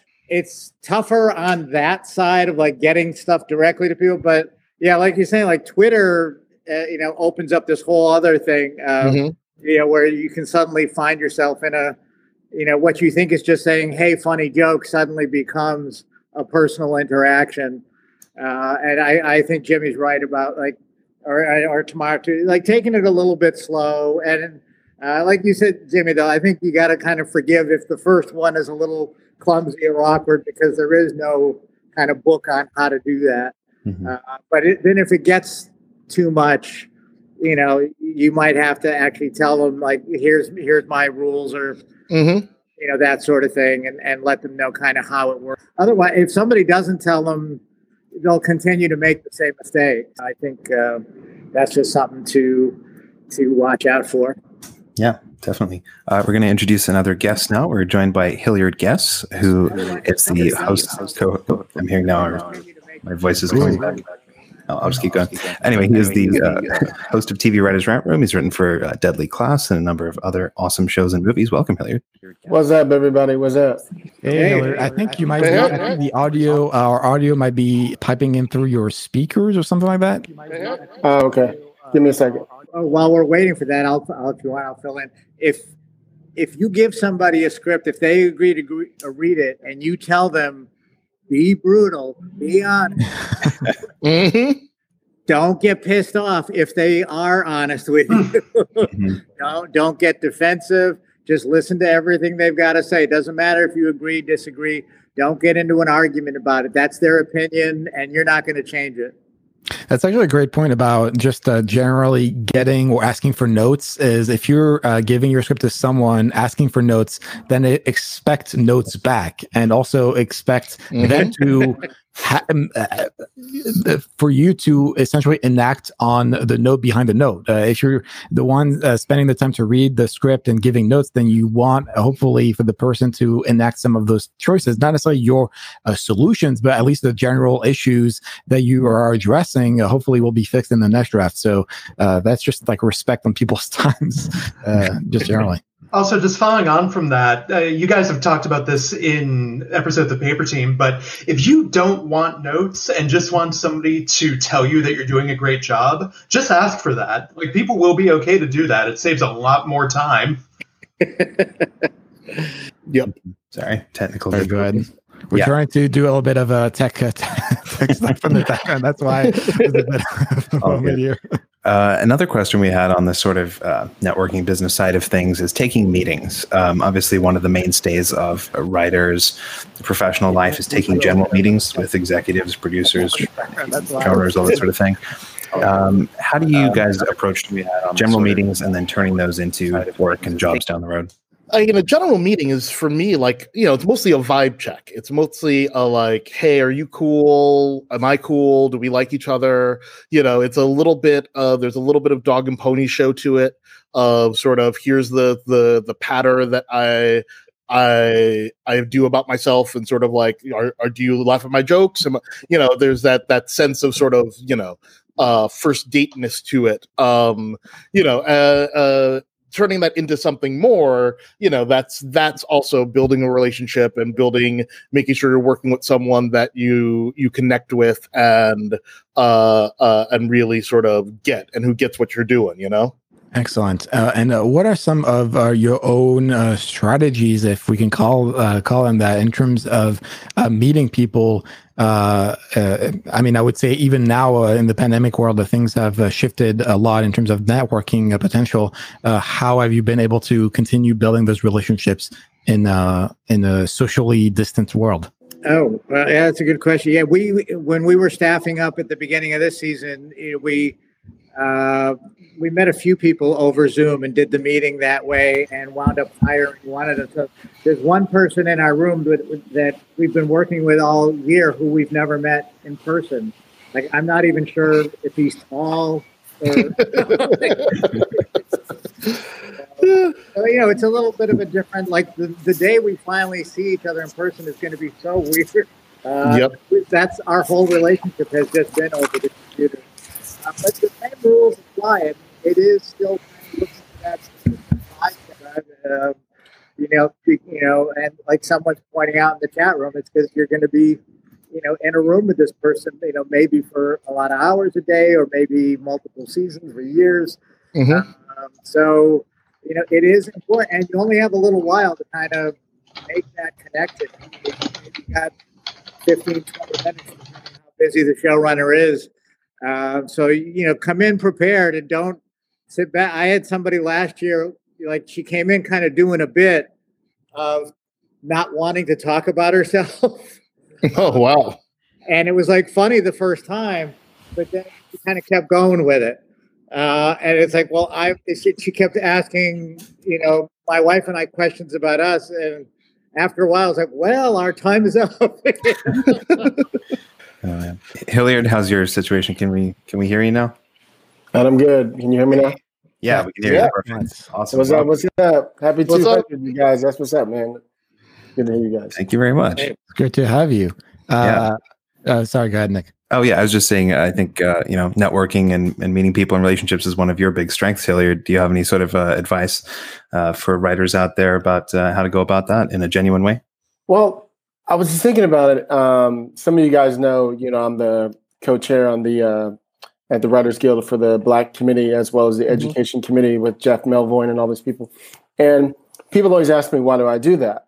And I always say, because one of the reasons is I'm a nosy person, right? So I like to know what the hell is going on at the guild, you know? And so I'm always fascinated when I meet writers, you know, and some have never even been guild, you know. Now I know we can't go right now, but I'm generalizing in, you know, regular, you know, no Rona time. And so what I found is there's so much information that I know that's happening there that others are totally unaware of, you know? And it's because people don't fucking show up, excuse my phrase. You know what I mean? And so, so when I think about this, I think about that in particular and how many doors have opened because I'm sitting in the room next to said showrunner, you know, and we're talking about whatever, and they just happen to realize, oh my God, this guy's hella smart. Let me ask him about this thing. And they'll pitch something to me and I go, oh, that's cool, but what about this? And they'll be like, oh, this guy would be perfect. You know what I mean? I just happen to be in the room where it happens, you know? And so I'm always telling writers, and Frankie knows because she's always in a lot of stuff too, is put yourself in positions, you know, and in the rooms where these things can happen for you. So if you were able to join the Writers Guild, for example, and you're not showing up, it's your fucking fault. You know, you should be in, there's a committee for everybody, you know, and whatever the thing you love, if you're a genre writer, there's a committee for that. You know, if you're Asian, if you're Black, if you're Latino, whatever the thing is that you claim to be, gay, straight, whatever, there's a fucking committee for you. So you could be finding your ways in there. You guys know I have a potty mouth, so I apologize. That's a really good point. And even writers who maybe aren't eligible to join the guild yet, there are ways to get associate membership. If you're an animation writer, you can go as a guest of a friend who is a member, and you can attend the events and things like that and start to get to know people that way. Frankie, what are your thoughts on all this? Hopefully we can hear you and everything is working. No, we can't hear you. No. Oh, Frankie. I'm so sorry. We can see you. We can't hear you. We can definitely see you. I think the microphone and the input might be different. The settings thing. We have a question from one of our viewers. I'm so sorry, Frankie, from Knox Overstreet 2, who asked, before COVID, I would invite people I admire to coffee, lunch, and had some great success. But now I have no idea what to do. Invite them to Zoom with me. That seems a bit awkward. What are your thoughts on inviting people to network? I think you should totally do that. Yeah. I think it's totally appropriate and makes sense. And you know, Zooms are a lot easier these days because no one shows up late anymore. And it's, I don't know, it's just easy. You could be very efficient. You don't have to spend the whole hour. You know, you could Zoom with a lot of people all day. I think I've actually gotten more requests to get coffees over Zoom, like in this period of time than in any other, you know, year. And I'm super cool with it. And I love it. And it's easy. And I don't have to like comb my hair or, you know, dress up or any of that stuff, look for directions, drive anywhere. It's kind of nice, honestly. I love it. So yes, definitely reach out to people. And if they don't respond, no big deal. But I think more people will be down to Zoom if you just ask. Hey, can I say something here? Just to piggyback off of what he's talking about. I think I talk about this a lot, even on my podcast, about how, you know, we live in a time when things are a lot different. You know, I come from the era when I was writing before the internet even really was anything, you know, and a lot of these kids today, I'll call them kids, I mean, in general, everybody, it's so much easier for you to be a Twitter friend of somebody and reach out and go, hey, you know, can we do a Zoom? And somebody will make some time. I mean, like that, you know, people hit me all the time going, hey, do you have 5 minutes? You know? And I'll be like, you know, I have 5 minutes, 20 I don't, but 5 I do. You know what I mean? So you just have so much more access now, you know, to these things. So if you're not taking advantage of that, to me, again, that's your fault. You know, it's right there. You know? Just going to outro a couple of our guests who have to leave us now. Alex Switzky and also Jay Heltham will be stepping away. Thank you guys so much for joining us. Thanks so much. Thanks so much. Glad to be here. Good to see you, Elliot, man. I see you, Jay. Nice you guys. All right. See you guys on the 300th. Thanks for being with us. 300th, yes. All right. Bye, all. Bye. See you. All right. Take care, folks. Oops. There you go. We're still trying to figure out things with Frankie here. Well, I think I can speak for Frankie. Yeah, please. I will say, if you're like going in, like I don't do like a lot of like general meetings, but like if you're going in like specifically to meet on a show about the possibility, of a staff job, come in ready. You've got a very brief window of time. You don't know how short it can be. We can always make room to stretch a meeting out, but we can also collapse it and make it in faster if it ain't happening. So you want to come in ready. You want to be able to talk about the show that you're there to try to get a job on, and talk about if you've been lucky enough, like maybe you've seen the pilot or read the pilot script, talk about things like of how you connected to it, something maybe from your personal life, whatever it is, any way that you had a personal connection. Every writer loves to be told how great their pilot is. They're not looking for your honest opinion. We've had months of that leading up to it. So, we don't need that. But if you can make a personal connection, and if you don't see one, just fucking make one up, man. just say, oh yeah, my uncle was like that. Just, anything, because we have a limited amount of time and money that we have to work with, and you want to try, and you're trying to put together people, with different walks of life, different life experiences. So, try to, be ready to make that connection and try, so you want an impression, like assume that they're meeting 100 people and they're going to hire 8, and you want to be, in the mix on those 8. So that's the idea of leaving an impression when you walk out the door. Well, on that note, we have a question from one of our listeners, Ron Santi, who asks, what are you looking for specifically that will help that person get your attention, especially during a showrunner meeting? For me, I'm sorry. Is that yeah. me? Yeah. Oh, okay. I want them to be ready. I want them to be engaged in the conversation. I am looking to hear what they responded to in the pilot or the script that they read, what they connected with. And if I have specific questions, with Duncanville, we were asking everybody, what kind of a teenager were you like? And a lot of them went, nothing special, kind of boring. And they like,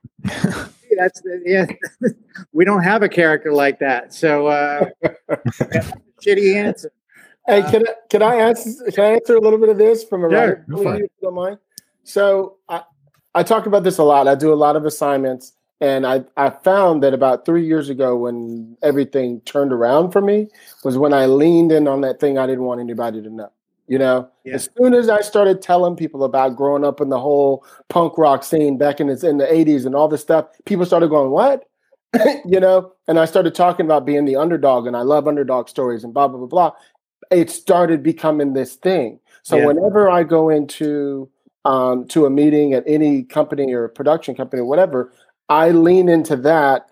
And when they tell me, for example, they go down the roster of the shows that they have or the projects that they want to do, I immediately click in on something that happened to me when I was a child and go, "Ooh, I don't know if I told you this thing." Yeah. Remember you were telling me about that movie you guys want to do? Well, guess what? When I was in the 70s growing up here, I grew up around the Panthers and blah, blah, blah, blah, blah. And I go into this thing and I'll fucking cry if I have to. You know what I mean? Because I want you to know I'm emotional and I'm passionate about something. And that Mike was just talking about, how do you not forget you? They won't forget that dude who told you a real story. Exactly. Yeah. You feel me? And that's what I've learned. Lean into that thing you want nobody to know about. That's the thing for me. Yeah, a couple of the writers that we did wind up hiring on our show just shared really humiliating, awkward teenage story. Their lowest moment as a teenager. Right.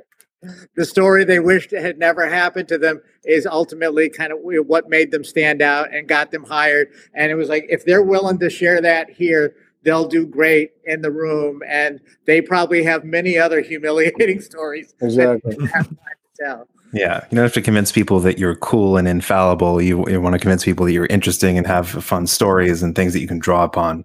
Absolutely. All right. Absolutely. That's going to translate to your writing as well. Being vulnerable and open about those awkward, painful experiences will definitely translate to the way you write those things. So being able to pitch yourself in that capacity, it's a bit of akin to branding yourself as a person. It's, oh, that person is memorable because of those stories, because of those experiences that nobody else has.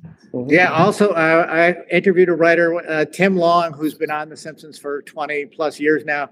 But in our first meeting, I still remember he's from Canada, and he told me a story about being in school and a snowstorm coming while they were in school. So school was canceled for snow, which they were excited about, but then they couldn't get out of the school, so they had to spend the week in the school. And as soon as he told that story, I thought it was hilarious. So I thought, this guy is great already, and he had great recommendations. Now he's told me a story that I know is going to be the first episode I ask him to write for The Simpsons. So, already I'm crossing off one story off the board for the next season. Hilarious. That's great. And just stepping back for a second, before we get to that Shorna meeting, a lot of people, when they're first starting out or first making the rounds, are going to go through that water bottle meeting, taking a lot of general meetings, studio to studio, network to network. How do you turn that general meeting into a job, or at least a worthwhile connection that might lead you to a job down the line? Well, I'll add some more to this because this happens to me all the time. What I found is, for example, you go on a meeting for an assignment, for example, and what I found is I'm always listening to. They'll tell you the roster of all the things that they have going on, right? I'm always listening for that one thing, number one, that I connect with, but I'm also trying to go. Like sometimes they'll give you a whole list of things that nothing is in your wheelhouse, or it doesn't really resonate for you. So I'll go just out of curiosity. What's that one thing you guys really wish you want to do? What's that passion thing you guys are really trying to pull that you haven't been able to do? And they'll go, oh, we've been wanting to do this Emmett Till thing forever. And I'll go, oh, really? You know what I mean? And I'll lean in on that thing, and I'll explain to them why it resonates to me and how I could have done it with my underdog way of writing it. And that's how I usually get a job, So what I always tell people, you can find every single producer out there, no matter how busy they are, has one or two passion projects that they're too busy to do. Try to get that one. You know what I mean?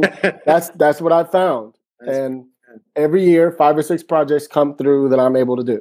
So that's what I found.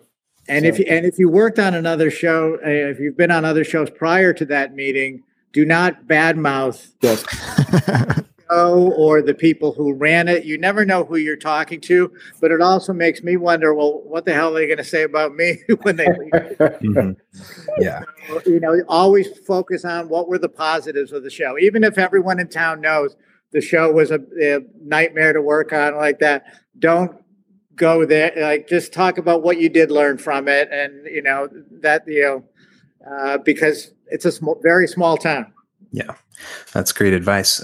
We are going to be taking another short break again on the stream. We'll transition over to another topic. I know that Mike has to leave us, so thank you so much for joining us and having a chat. Jimmy, Hilliard, you're more than welcome to stick around after the break, but if you need to go too, that is fine. And we'll see everyone back in a couple of minutes. Happy 200th, guys. Thank you so much. Thank you so much for being with us.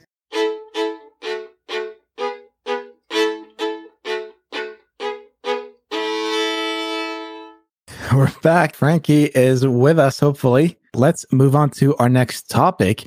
And that is something that both Hilliard and Frankie have had a lot of experience with. And that is being in a writer's room staff. And especially looking at the angle of how can you be useful when you have been staffed in a writer's room, especially more on the lower end of the spectrum. How do you make yourself valuable as a staff writer in that position? Well, did I tell you guys about, there was a time in Deadly Class, like a few weeks in, I pitched this moment, as you guys know, I grew up in a whole punk rock world and whatnot. And because the show's out, I don't feel like I'm giving anything away. I mean, you've seen the show. There was a mosh pit type of a scene that we were talking about, doing that come from the comic book, but they weren't sure how to get into it. I went, well, if me and my mod friends were there, here's what we would have done. And I explained it to them very visually. And Rick Remender turned to me and went, okay, you got to write that like that. And I went, okay. So me being me, I went home. I think this was on a Friday. And by Sunday, I sent him this whole like 3-page scene, fully decked out with the characters, with Marcus's voiceover, like it was straight out of the comic book, straight out of the scene. And by Monday morning, we come in the room and Rick's pacing the room. And everybody's like, is he okay? And he turned around and he was like, I got it. He was like, everybody in this room is going to do what Hilliard just did. So everybody kind of had to, I don't think I'm giving away. This is just, what it is in the room. So everybody in the room had to do this eventually. Like everybody had to pick a character and write like a 2 or 3 page scene, showing what they think about the character and put them in scenarios and blah, blah, blah, blah. And it opened up this way for us to really start to see the characters in a different view. So it's just not the comic all the time, so that we could push them in the stories that we had from our own lives. Very interesting, because that shows that you're able to take ownership a little bit on that specific character, on that specific story, but also contributing as a whole to the group dynamic of a writer's room, which is so important. And I think is one of the most difficult things to do in a writer's room, is that little ego check that you got to do at the beginning, where you're like, okay, I am part of a whole, but at the same time, I've been chosen in that role because of my voice, because of the things I bring to the table. So navigating that balance, I think that's a great way to do it. And one of the things I think that I did that was smart was, and I always tell people about this, like when you're writing somebody else's show, some people think, oh, well, it's my episode, so I'm writing it the way I write. I'm like, no, bitch, copy what they did. You know what I mean? And so we all know from Deadly Class, the way that Rick and Miles wrote those voiceovers was very, very specific to the way the comic book was.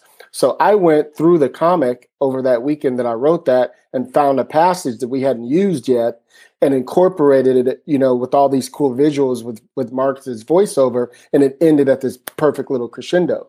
You know what I mean? Right. So I almost felt like a big button, it ended on this big moment in the mosh pit where everything just went chaos. It's like doing your work ahead of the class, so to speak. Exactly. I was deadly, bitch. I was deadly. We have another guest to bring into the conversation. We are joined by Carolyn Levitch, who has written for One Day at a Time, The Bold Type, and The Great North. Welcome, Carolyn. Hi. Hi. Sorry I'm a little late. I was just enjoying the show. And I was like, oh, wait, I have to log in. All good. It's all good. All good. Thanks for being with us. Frankie, hopefully. Can we hear you? What?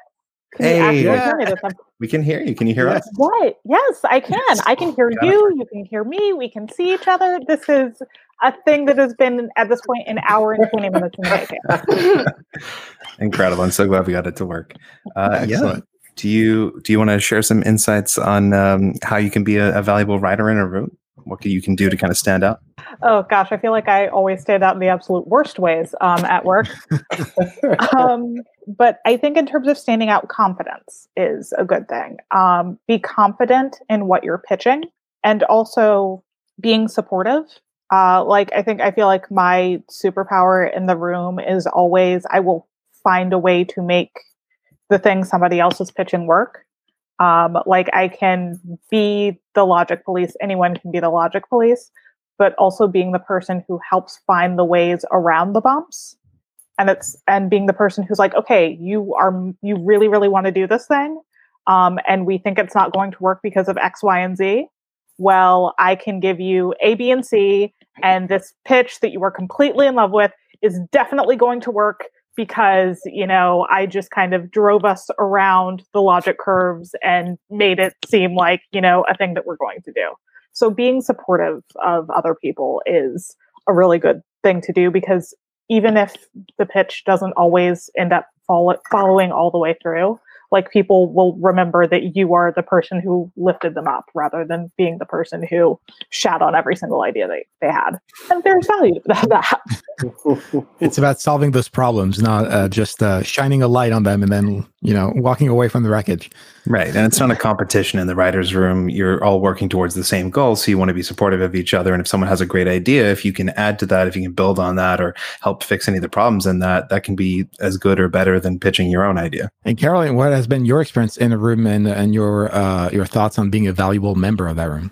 I love what Frankie just said. I completely, oh my gosh, I'm right there. It's like watching myself talk. I completely agree. But when she said confidence, I think that's something that I would really would tell my younger self. I was so nervous to speak in a writer's room. And so I didn't talk for the first couple of weeks. And I think that I actually had the showrunner take me aside in my first writer's room and be like, you need to talk. Like, we hired you for your voice. We hired you for your thoughts. And I was like, but everyone else is so much better than me. What do I have to contribute? And it took a lot of time to build that confidence, to feel like I could talk and that my ideas had value. And I know that some people can go the opposite way and they talk a bit too much.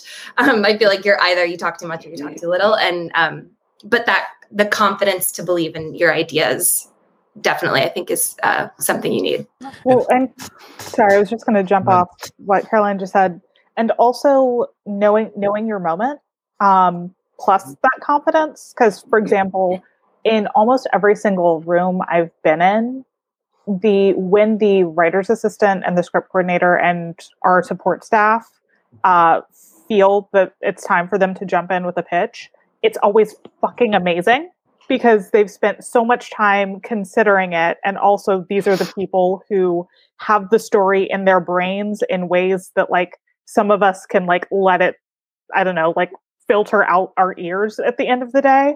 But when you're the person who's sitting there and typing up the notes and all of that, like everything is in your brain. Like, no, but guys, we did this thing 2 episodes ago. So if we connect that with the thing that we want to do 2 episodes from now and we mix them together and here, and like, they're always amazing. So just like choosing your moment. And also, even if you're just support staff, like every single room I've been in, the support staff fucking killed it with the pitches. So don't be afraid to jump in if you're in that position. And on that note, in terms of jumping in, how do you gauge when to jump in? And how do you wager sort of, okay, this is the moment, or this is when I should hold back? I think I always tell every writers, Carolyn was saying when she first came in, like the first few weeks she was quiet, but I bet you were observing, you know, and I'm sure that made you take a step back and go, oh, whenever Frank talks, you know, it's like this. Whenever John talks, it's like this. And you start to put things together and you start to see that the room has built their own like second language, so to speak. And you start to see the dynamics, and like you go in different rooms and you realize people actually pitch differently in different rooms. It's funny. You think you get in there and everybody's the same, but it's not true, you know? And for example, in our room on Deadly Class, for example, it turned out to be a very personal room. And it's because our showrunners came from a personal place with the book. So everybody would pitch, and you'd be surprised how many times somebody would cry about a story that happened to them as a teenager. You know what I mean? And so that was the dynamic that I saw, is once people open themselves up that the truth is being told, then everybody else knew it was okay to tell the truth, you know, and to tell their story that way. So I would suggest watch the room for a day or two and see the dynamic. And one of the things that I'm really good at is spotting the one who's really, really good at a certain style of pitching and putting my tag on theirs, you know, and utilizing the way that they pitch and doing it my way too. You know what I mean? And then the whole room will adjust to that also. And everybody will start to pitch exactly like that. It's just a weird thing. You know. Yeah, we have a question from the chat related to the earlier point about confidence. Jay Bruckner says, how did you develop that confidence, or do you just sort of fake it until you make it? Fake it until you make it, for me. I am the most nervous, neurotic, least confident person on the face of the planet. And I feel like Hilliard's laughing at me because he sees me just stand up in the middle of rooms and like run my mouth off like nobody's business, kind of constantly. And it took a lot of just bravado and just acting my ass off until I got to the point where that was even 10% actually real. I want to, do you mind if I tell a quick little story on something that happened? I know I'm talking a lot and I apologize. No, please. I can't remember if we talked about this, guys, but there was a moment where we were sitting at the table. This is probably like 2 weeks into the show. And there were a couple of the producer level writers talking about philosophy. And I was sitting there going, I have no freaking idea what they're talking about. You know, we were, you know, sometimes you have moments where nobody's talking about the actual show. They're just talking about whatever. And I was just finding myself shrinking in the room going, why am I here? Now, I've been writing for 15, 20 years by that point, and I still was sitting there going, why am I here? You know, I have no reason to be here. I shouldn't be here. And I looked down at the table, and there was our master book of all the comics. So I was like, I'm just going to busy myself. So I pull it out, and I start flipping through the pages, and I stop on one of the covers of this character that was supposed to come in season 2 named Mod Steven. And he was like me, you know, rode a scooter, dressed 60 style, you know, this type of guy. And I stopped and I just started smiling. And I was like, oh, that's why I'm here. None of these people in this room know anything about this. I was there in San Francisco in the mod scene. I know this. So I was like, they can talk about philosophy all they want. When we talk about this, I got it. So my little moment that I had where I shrunk into that I don't deserve to be here moment switched for me. And I was like, oh, they have their ability and I have my superpower, you know? And from then I never had it again. You know what I mean? So I don't know if that answered the question, but that was just a little, you know. Right. So finding what you can offer that nobody else can in the room. And knowing that that does exist, because no matter how high level somebody is, no matter how many years they've been working, there is something they are bad at. There is something that they don't know. Okay. No one you're working with is perfect. You're not perfect either. But just, I think sometimes remembering that all of you are flawed and every single person above you has fucked up and stuff majorly at some point in their career will make it, I think, a little bit easier to remind yourself that you have value and that you deserve to be there. Because you are every single bit as deserving as every other person in that room. And if you have to, you know, take 5 minutes to go to the bathroom and look in the mirror and tell yourself that, which in some rooms you will need to do that more than in others. But, you know, just taking a minute to remind yourself that you deserve to be there. And if you tell yourself that every day, I think the knowledge that that is true will come. Yeah, you can remind yourself that the emperor has no clothes every day. You're like, kind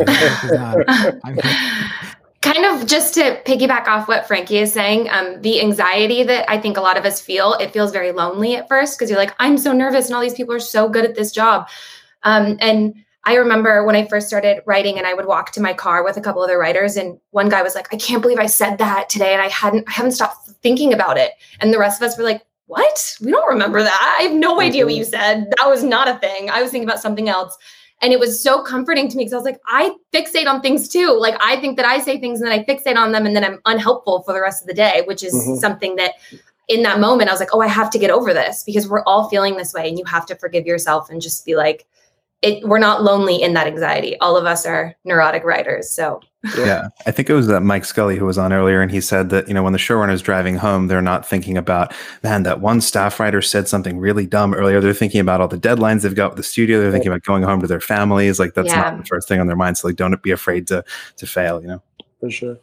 Moving on to sort of a craft topic for a minute, when you're in the writer's room in those early days, when you're kind of doing all of the blue skying, big picture stuff, do you have any tips on how you approach kind of pitching those big ideas in the first few weeks? I think, go ahead, Frankie. No, sorry. Go ahead, Hilliard.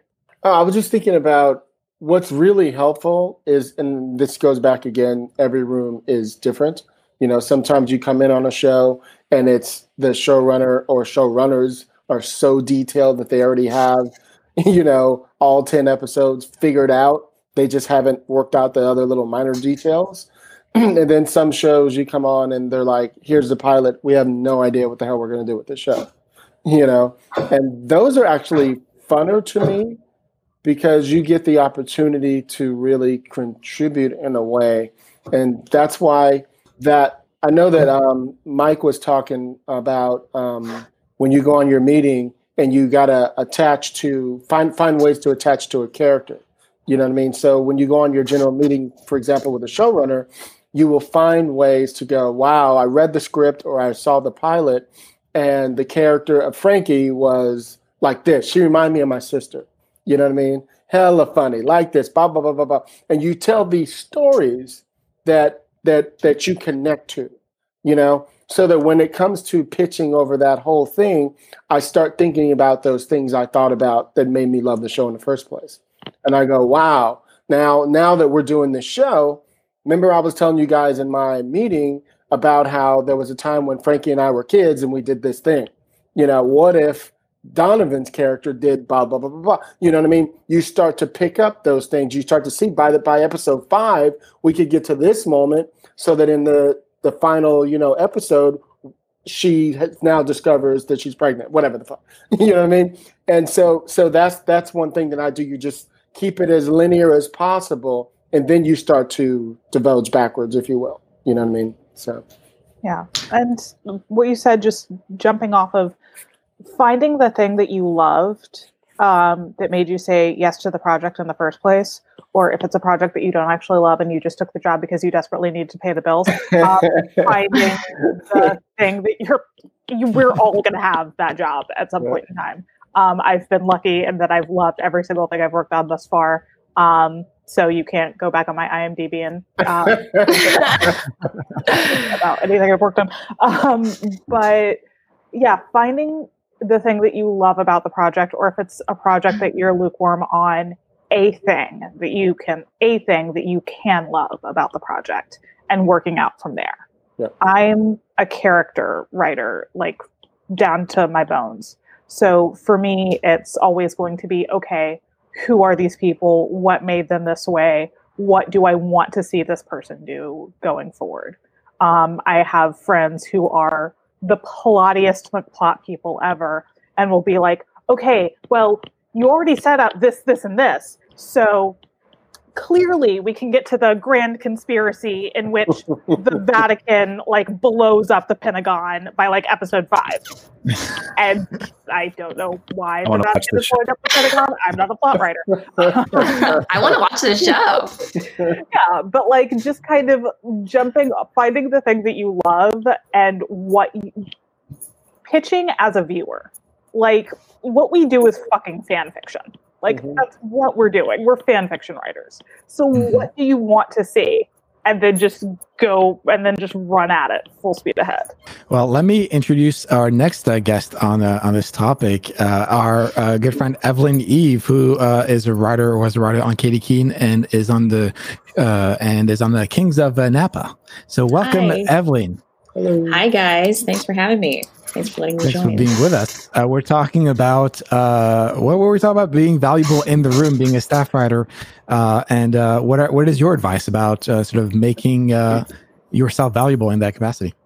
I think you guys had some really great advice thus far. I don't know if I have that much to add. I think something that I did is I tried to build relationships with all of the writers in the room and the support staff as well, because I think that's always really valuable. Yeah, that's basically that's all I have to add on that. What about the group buying approach, especially those first few days in the room? How do you approach or try to contribute in the more grander picture? The first few days are always really tough. I think one of the things, and I think you guys talked about this already, but just gauging what the room's like and what people's personalities are like, I think is always a good way to start. So how much or how little to talk. Because I feel every room's kind of different, right? Sometimes there are a lot of big talkers. So you kind of have a lot of competing personalities, or sometimes people are more quiet. So it also kind of really depends on your showrunner, I think, and whether or not they're big on hierarchy, and whether or not they want you to talk as a staff writer. Also, off of the whether or not they want you to talk, knowing what your showrunner's thinking face looks like. Yeah, that's good. Which is so hard over Zoom. It took me a month longer over Zoom to figure out what my current boss's thinking face was. Whereas in person, I can read the body language and you get used to it. But knowing what it feels like when we're spinning our wheels and jumping in is valuable. And knowing what it looks like when the boss is just mulling things over and everybody needs to shut the hell up so he or she can process is very important. That's so true. And I feel like over Zoom as well, like you're concerned with like what your face looks like how you're reacting to people. I feel like you don't really worry about that like in person, right? Because you don't know how you come across. But I feel like over Zoom, like you see yourself and then you're like concerned with like, I don't know. That's what I worry about too. Yeah, Evelyn, I agree. And also something that you just made me think about that I really miss that we don't have on Zoom anymore. I mean, don't have anymore now that we're on Zoom, and it is sort of in the blue sky, is my favorite stories come out of when writers are just like, we're in the room, we're just hanging out, someone's telling a story, and then it leads to another story, and everyone's like, we're so off track, we're not doing anything for work. Yeah. And then it leads to a story and they're like, well, what if that happened to Rocky, our main character, and it's like, oh, that's super interesting. And then it's like, that becomes this amazing story that feels so relatable and organic because it really happened to somebody. And, of course we changed it in different ways. And that doesn't really happen on Zoom anymore because Zoom is so, at least my Zoom room, it's like we work from the minute we sign on to the minute we end. You can't really just like shoot the shit on there. Yeah. And we've sort of lost that. And I miss that. Yeah, for sure. You can't have like snack breaks. You can't bind in the kitchen. Yeah. Another question we wanted to discuss, not necessarily related to being in the room, but it can as well, is people always talk about a writer's voice. What do you think a writer's voice is? How do you kind of quantify that, and why is it important? Good question. I think it's about how you feel. Like, sometimes people think it's about style. It's about the way that you write it and the style and the way that you do your transitions, your dialogue and all the other stuff. But I also think it's about, like, I can tell from reading a writer after doing this for 20 something years now, exactly where the voice is. Is it in humor? Is it in tension? Is it in action? Like, for some reason I can feel it when they're doing it. Like, I tell a lot of writers that when it's time for you to write your episode, where you have the most fun is in descriptions. That's where, at least in my background, where you get a chance to play the most. Otherwise, the characters are pretty much going to stay the same. You know what I mean? But in the descriptions is where you can play and do a little bit more of you, as long as you stay within the realms of the show. And so to me, keeping that voice that's where you can remind them, hey, I'm really good at action. Let me show you. You know what I mean? And you can write that, but you come back to the characters looking and feeling the same exactly on the page. But when they're in the moment of, pushing the story forward through this action sequence, that's where you can play. At least that's what I found, And how do you make that work within the script, especially on staff? How do you use that voice or that personal perspective, injecting it into, especially if you're given an episode that, for all intents and purposes, is fully broken, hopefully, if you're in a productive room, and injecting your own personality in those pages? Well, usually by the time you get to the point the episode is broken, or at least in my experience, there's some of you in the show already. Like, there is some of a little bit of every single writer on the staff in that show. And in a good show, it's so interwoven that you can't always even pull it out exactly. But I can think of like certain coworkers whose voice completely and utterly imbues a character. And so by the time I get to like writing the script, I'm like, okay, like it's just their voice and my voice imbues the show in another way. So a lot of times it's not in the actual sitting down and writing it with the pages, because you did it in the break, if that makes any sense at all. Right. You used your voice earlier on in the process, and now it's about executing the specific vision of that episode. Yeah. We have a question from one of our listeners, Director Hawk, who asks, have you ever left a pitch feeling completely deflated? And if so, how did you overcome that feeling? Alcohol. This just happened to me before Thanksgiving, actually. A project that me and my producing partner are going out with. Sometimes you go into a room and you can feel it. Something's not right. And in this case, we were on Zoom, and I could just tell by the way that the executive was late, and almost you could tell she was looking at her clock, and I was like, why did she take this call? You know, so I start going out of what I'm doing, you know, and I'm not somebody who goes out of what I'm doing, and Frankie knows. You know what I mean? So it made me off because she was off, you know, and then it made my producing partner off because I was off, you know, and so it's gonna happen. Every pitch isn't gonna be perfect. That's the thing that I've learned. The good thing is it happened to be at one of the companies that I didn't really want it to be at anyway. You know what I mean? I was like, I'll go, but I don't think this is the right place for this one. You know what I mean? And it's probably not. It's one of the early pitches that you set first so that you can fail and it doesn't matter, and you put the most important ones at the end when your pitch is well defined. Yeah. And what about taking that in the room? This is something that you talked about before a little bit in terms of realizing that no one else thinks about you as much as you think about yourself. But how do you rebound from a failed pitch in the room mentally, but also practically speaking, in the room? For me, it helped that I had a partner, you know, and on that project in particular, because she was able to say, well, you know, yeah, that one wasn't good, but we got to go back, you know, before, you know, right after Thanksgiving and pitch it to this company now, you know, so here's the adjustments we're going to do, you know what I mean? And so we immediately clicked in, and you almost kind of forget it. You almost use it as rehearsal, you know, and somehow here's the cool thing though. I was talking about this earlier. I'm really good about going in and on a meeting and coming out with a pitch or a job or something. And it's because, like I said, I always bring it back to what's the thing they're looking for. So even though we had a bad pitch, I still turned it around, and she was like, oh, well, if you're going to do that, come back with that. You know what I mean? So I still turned it around, even though inside I was like, fuck, I wanted her to get that one. You know what I mean? So, yeah.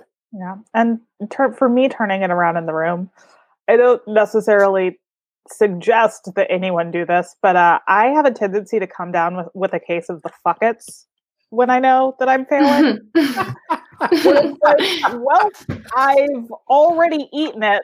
I'm eating it just right now. Fuck it. Might as well just have fun. And like sometimes just kind of letting go and realizing that, okay, well, you're not going to the perfectly like polished version of this that you have been working on is not going well right now, but you're getting to like talk about a story that you really dig in front of a bunch of strangers. Let's just have a good time with it. Which will not always turn it around and like help you sell the thing, but it will make you feel a little bit more confident about it, and it will kind of allow you to sort of showcase your personality more, be a little bit more confident, and feel a little bit more like a human being for the rest of the next 20 minutes that you were stuck in that room with the executives who are definitely not going to buy your project. I think it's also just keeping in mind, like I've been on 2 first season shows now, and even though you always have that moment of like, oh shit, my pitch didn't land. Like, do I not get the show? Or like, did I just, mess up somehow? But I feel like if you just kind of keep in mind that you're there to support like the showrunner's voice and like their vision, then it kind of helps like take your ego out of the equation. Then it's like, it's okay if you fail, because like you're all kind of figuring it out together. And as long as, you keep like trying, then it'll be okay. Well, especially in those early seasons, especially the first season, how do you go about figuring out what the voice of the show is, practically speaking? I think it's really just like listening to what pitches the showrunner responds to, and usually like it'll be pretty clear, like tonally or like thematically, at least like what they really respond to, and then you kind of like try to pitch towards that. That's how I tried anyway. Yeah, so much of it is just getting to know your boss. Like, if you know who your boss is, if you've read the pilot backwards and forwards, and you genuinely, like, listen to not only what they respond to, but what they don't respond to, what they bitch about, what they talk about when they bring up their personal lives, what their gripes are, then, like, that helps so much in just, like, figuring out, okay, what does this person want? Question I had was sort of regarding notes and rewrites. How do you guys deal with getting big notes, or having your stuff rewritten on points that perhaps you don't really agree with or feel strongly about, whether it's from the studio or other writers? Take every notes call on mute. So I am dead ass serious, because you are going to scream at the phone. You are going to think that some things are dumb. And you are not the showrunner. You're not the person whose job it is to respond to those notes. Just take the call on mute. Let go of your anger while that's happening. And then once you've done that, it makes it easier to be like, okay, doing my job now. I'm currently co-creating a couple shows, and it's fascinating to me. I can't even give it away. Some of the people you work with who give you notes, and we've all heard this, where people are like giving you notes sometimes just to make it feel like they're giving you a note. Sometimes that's like the worst reason. And what I found, luckily, and like I said, I've been doing this for a long time, I figured out a way to take a note, hear it, write it down in my subconscious, but then come back and figure out, oh, it was the note behind the note. If I could figure out how to get to what it is the problem was, then I don't have to change that. It probably was something I set up that just didn't answer that question right. You know what I mean? And the more I figure that out, so even when I return it back and I send in the next draft, I'll say, by the way, I think I answered your note on page 17. I did the thing where the little girl picked up the doll. You missed that. Whatever it is, you know what I mean? I'll just go back and make them feel like they got their answer done. You know what I mean? They got their note answered, if you will. And that way I don't take it as personal. But it took a long time to get to that place. And it also depends on who's giving the note and when and why. Because, for example, if you're on a studio or network notes call for a show that you were staffed on, you're probably going to have a conversation with your boss about that notes call after the notes, and you and your showrunner will decide, okay, what did they mean by that note? Your boss will decide if you're taking that note or not. So a lot of it's just not on you. It's like you still have to deal with your feelings about it, and that is why friends and partners and therapists are good. But the actual doing of the notes and deciding how to handle that, there is someone who's getting paid significantly more money than you are, and they get to deal with that. When you are in charge, when it's your project, so much of it is taking a deep breath, remembering that you're all in this together. Even if you're not, you have to tell yourself that you are, and deciding, responding pleasantly and professionally in the moment. And some people are very, very good at taking that moment and being like, wait, I'm so sorry. I think you're saying this. Can you just clarify? Because I think on page 3, we set that up, but I can make that clear if you want to. And some people just need to smile and nod and say yes to everything. Mm-hmm. And then in the next notes call, or after they've done the rewrite, talk about what they took and what they didn't and why. And so a lot of it's just knowing which kind of person you are, and knowing when you can get away with pushing, when you can't get away with pushing, when something's worth pushing, when something's not worth pushing. And that's just a thing you learn through experience. Yeah, I think that with notes, it's also I have a process when I first get notes, and I've had this on shows too with my showrunners. We get notes. We're like, thank you so much for these notes. And then it's these are the worst notes ever. Everyone needs to be fired. No one knows what they're doing. And we're not taking a single one of these. And then it's a minute goes by and it's well, I guess we should think about these notes. And then we think about them. And then the next day it's I don't want to take the note, but if we had to, maybe we can do this. Mm-hmm. And then we get excited and then we rewrite that. And then at the end of the day, we're all right, maybe it was an okay note. It's just a process. Not to say sometimes it really is bad notes, but just sitting with it and allowing yourself to go through the stages of notes and be I'm going to feel each one of these. Yep. Because immediately I'm always no, thank you. I don't know why I'm so prickly. And then I'm oh, that was really, thank you for those notes that were really helpful. And you're getting the note for a reason. Sometimes the reason will be because the person is dumb, but more frequently, it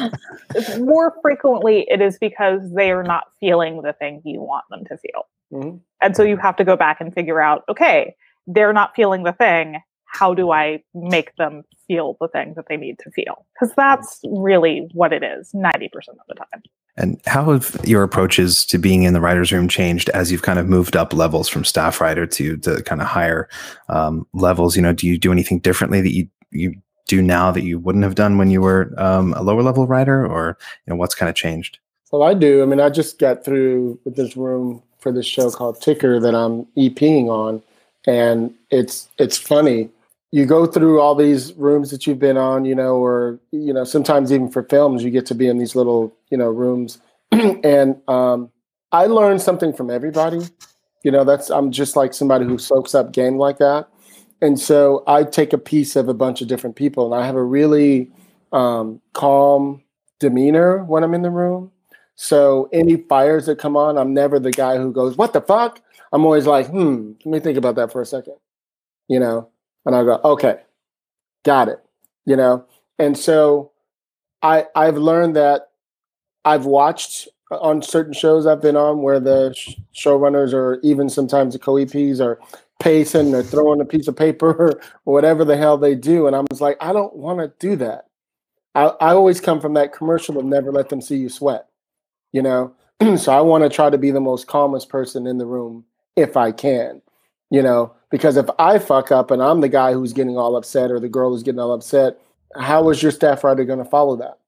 And you don't want people to get those bad, learn those bad lessons from you. So I just try to keep as cool as possible because I've seen people not be cool. You know what I mean?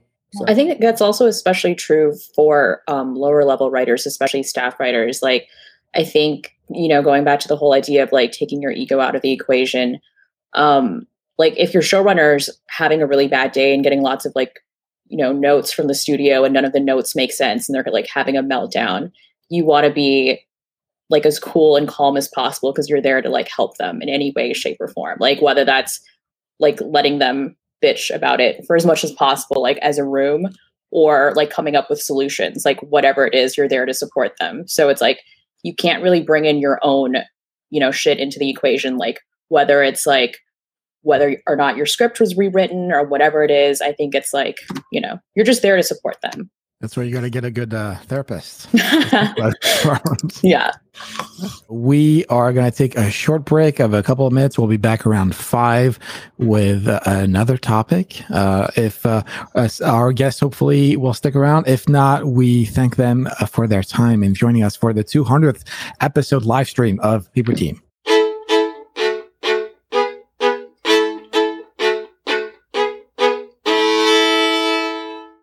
We are back for the final part of our 200th Paper Team live stream. We are in the end game now, as they would say. And Nick, do you want to introduce our next guest who's joining us? Yeah, we are going to be joined by Logan Creedy, who is a producer and development executive who was on the podcast many moons ago. Welcome, Logan. Hi there. Can you all hear me, first off? Yes. Yep. Fantastic. Then I made technology work, which is always a surprising thing. It's trickier than expected. Always a challenge. Yeah. Yes. Exactly. Welcome to this final part of the live stream. And this part's topic in our second episode ever of Paper Team. The first episode was about moving to LA, which we talked about at the top of this live stream.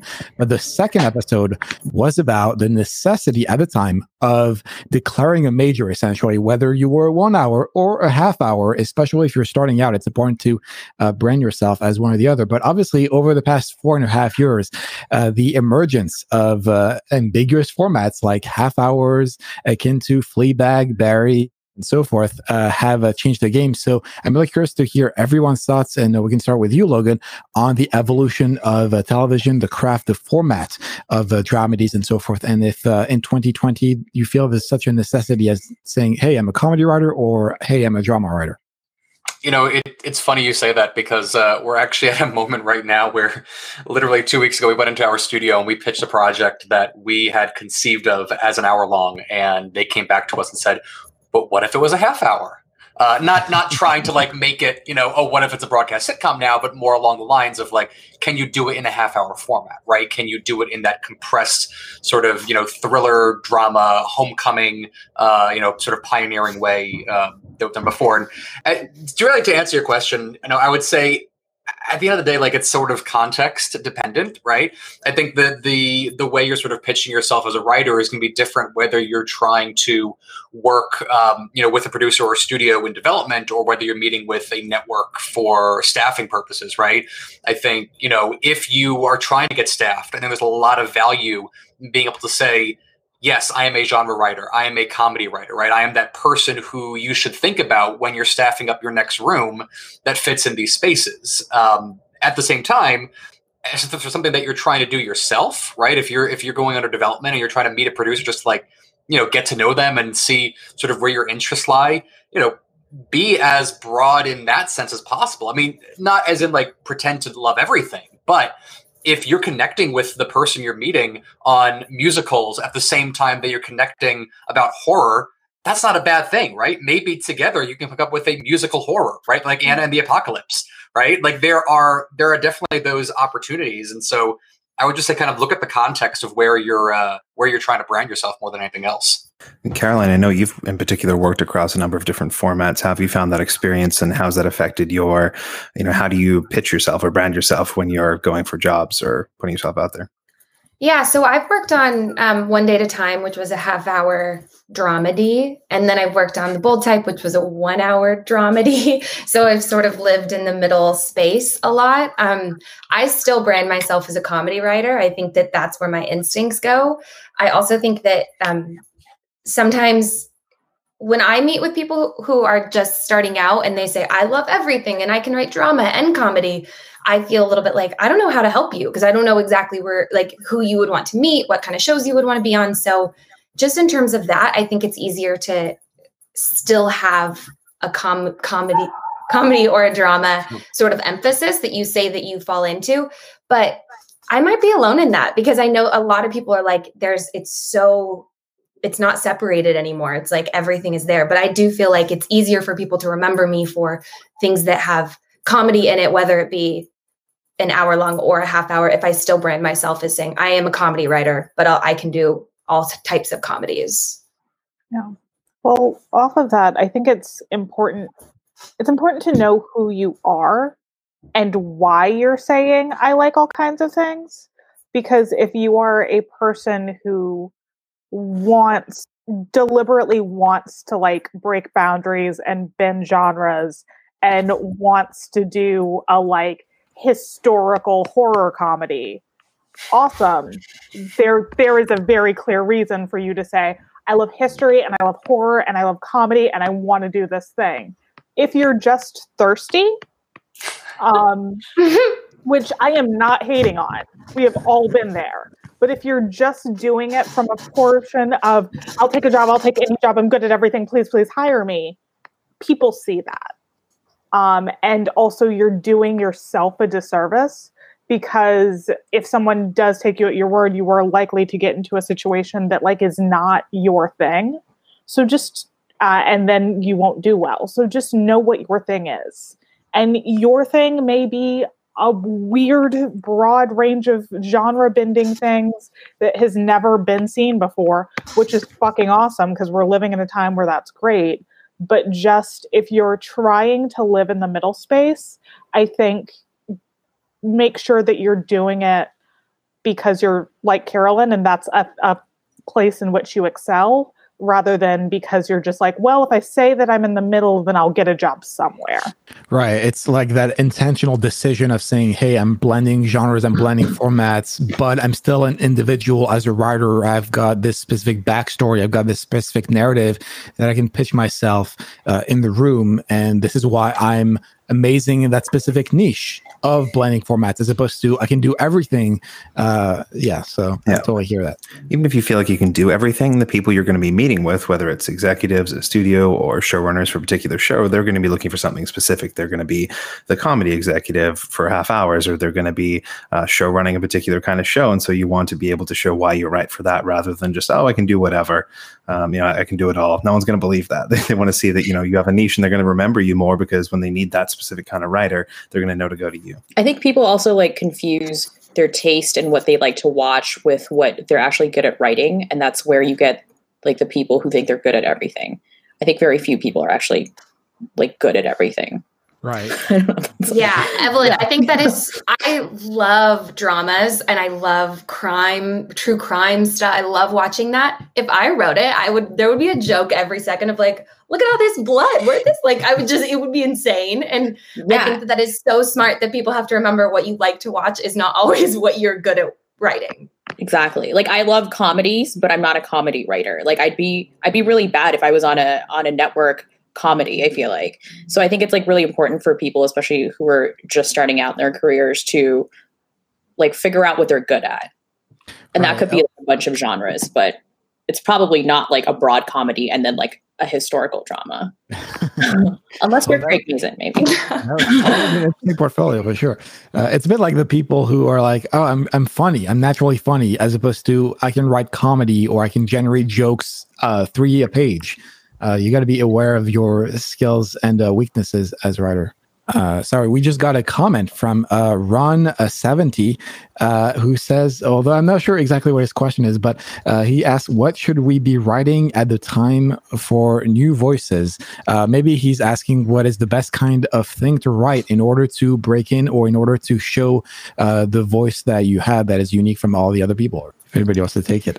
I don't know. I'd say your dream project. The thing that like you are dying to write, that like if anyone else wrote it, you'd be crushed because you feel like you should be the person to write it.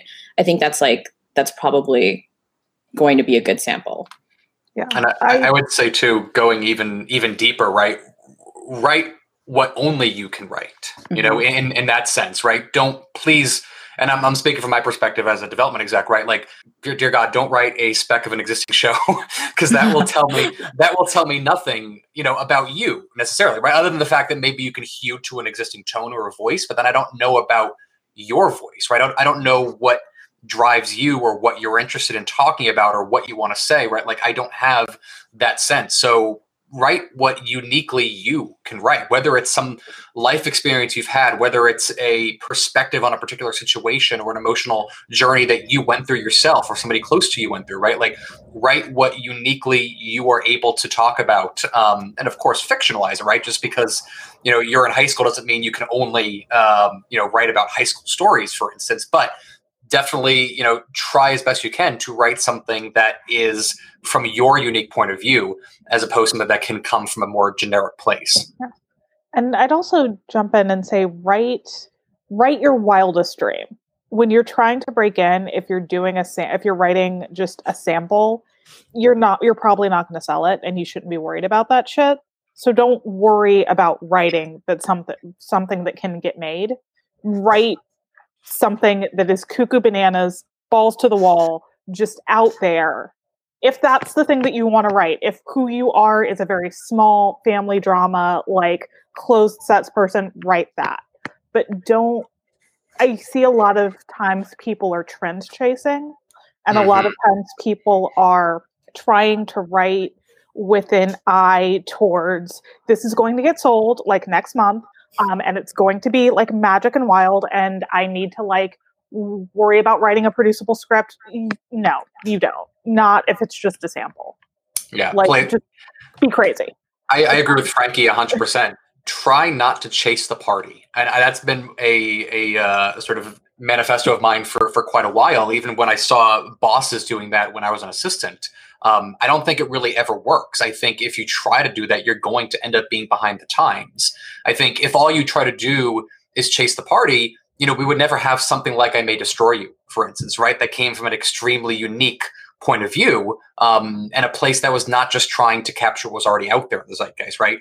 is everything everybody's saying, right? Right from your perspective, right? What you uniquely can talk about. Yeah, I would agree. And I also sometimes tell people to put, it doesn't have to be exactly you, but sometimes if the protagonist is a mirrored version of you, someone like you, and they have similar interests that you do, then it's for that first sample. Then when you have the meeting with people, they're like, oh, I'm sitting down with the girl from the script that I read, and I have an idea of who you are a little bit. And I think that helped me a lot in the beginning because I had a writing partner at the time and they would read our script and it was sort of about these two characters. And then they would meet us and they're like, oh, here they are. I already sort of know about you. And I already know that I kind of like you because I've read this.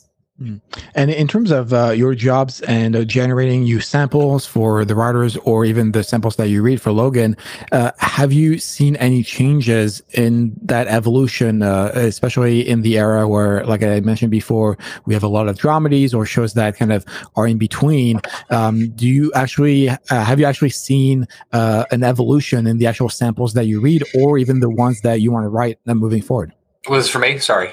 Sure. Yeah. Well, I mean, I've seen a strong change in the scripts that I receive.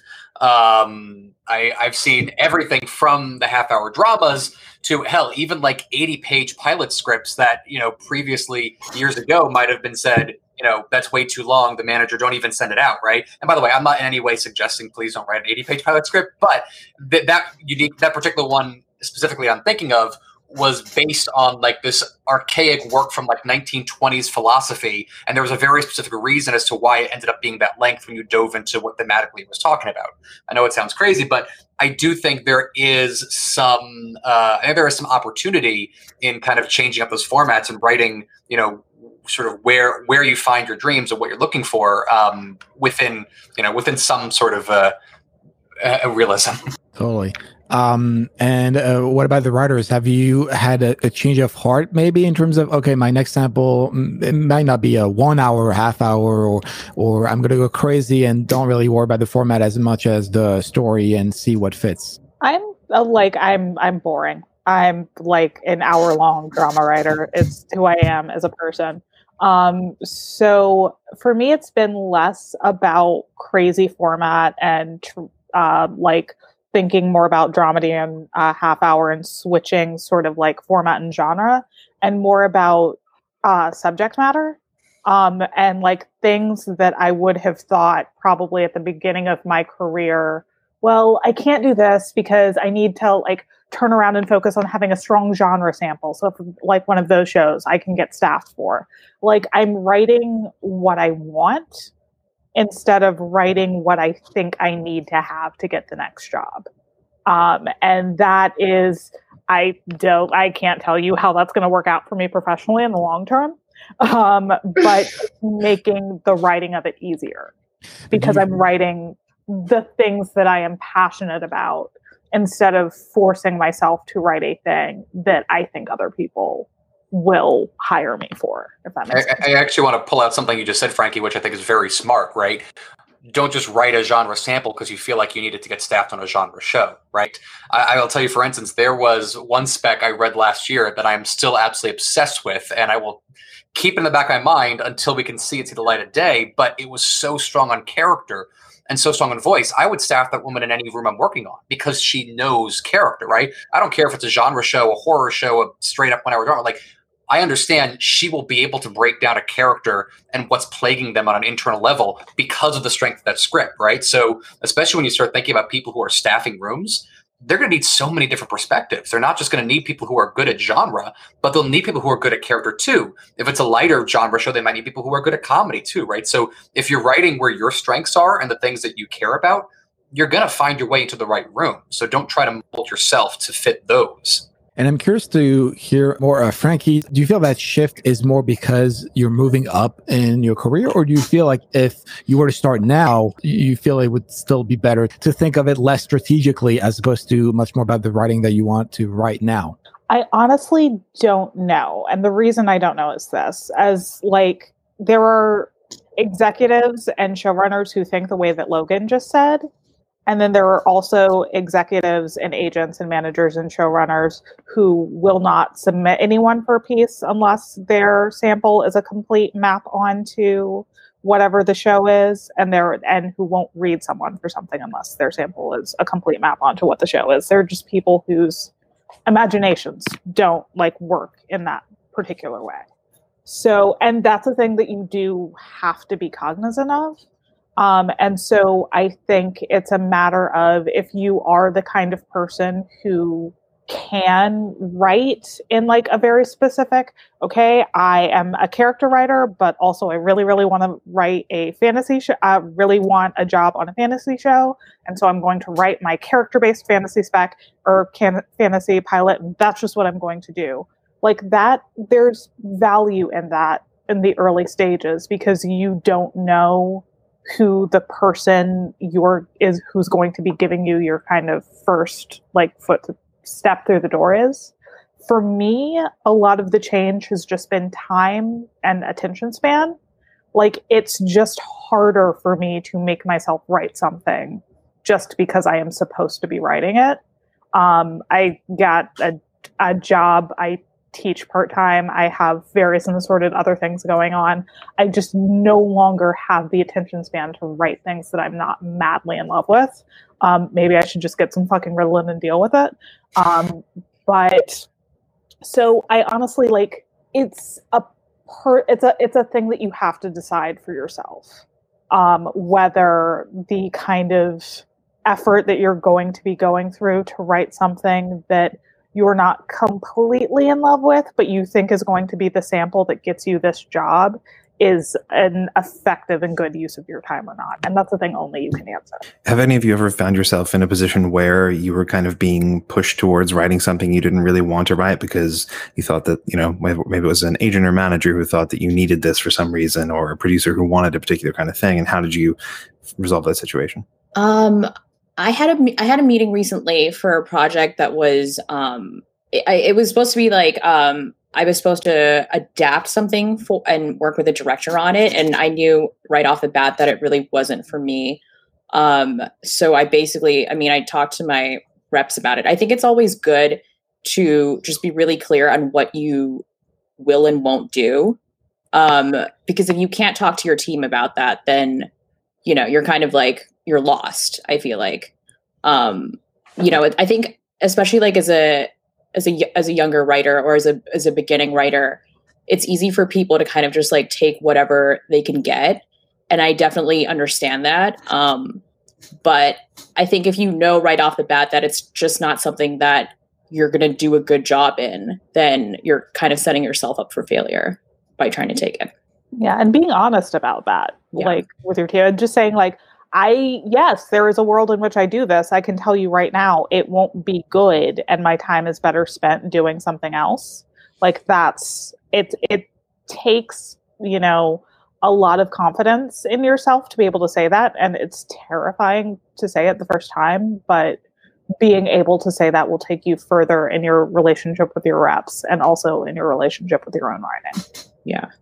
Yeah, I haven't had my reps push me to write anything that I don't want to write, but I have had them to push me to take jobs that I didn't want to take. And that was a real lesson in just having the confidence to say, well, saying no to a job is just terrifying because you're like, this is the last one. This is going to be the last one. And then I said no, and it's never going to come again. They will come again. But just getting in, being able to say, I don't want to go on this show because then I'm going to be on this other track that I don't want to be on in a different genre or whatever it is. And that was a real lesson of just being super honest with your reps. And of course, your agents want you to take a job. They want you off their call sheet. They want you just to be working. And so they don't have to think about you. And you have to be the one to say, this isn't right for my career. This isn't right for me. I don't think I would crush that job. I wouldn't do a very good job at it. They would, be disappointed in me. So, that was how I handled that, was just staying true to myself. Definitely. One question that we like to ask writers all the time, or producers, or anybody who comes on the podcast is, do you have any final advice for TV writers, whether they are working, whether they're aspiring? What's something that you found really useful in your career? I mean, I just want to underline what Frankie said earlier, which is about like writing your dream project, the thing that you're most passionate about. I think that's the thing that will get you the furthest, like whether or not it sells or not. It's going to be the best reflection of who you are as a writer. I'll say have a thing that is outside this industry that you love. And be that relationships with friends who don't work in the industry, be that a partner who doesn't work in the industry, be that a pet that you are completely obsessed with, be that a hobby. I, in pre-Rona times, would go to the opera and theater and dance shows all of the time because those are things that I don't do for a living. So I can go to an opera and not have my writing brain turned on. Just have something in your life that is not this industry because it can become all consuming and this industry kicks your ass. And so having a place to escape is just so incredibly important to your mental health and also to remind you that we're not curing cancer. It is not the end of the world if you are bad at a job. It is not the end of the world if you don't get a job. You are still a worthwhile human being if whatever is going on in your writing life is not, going great.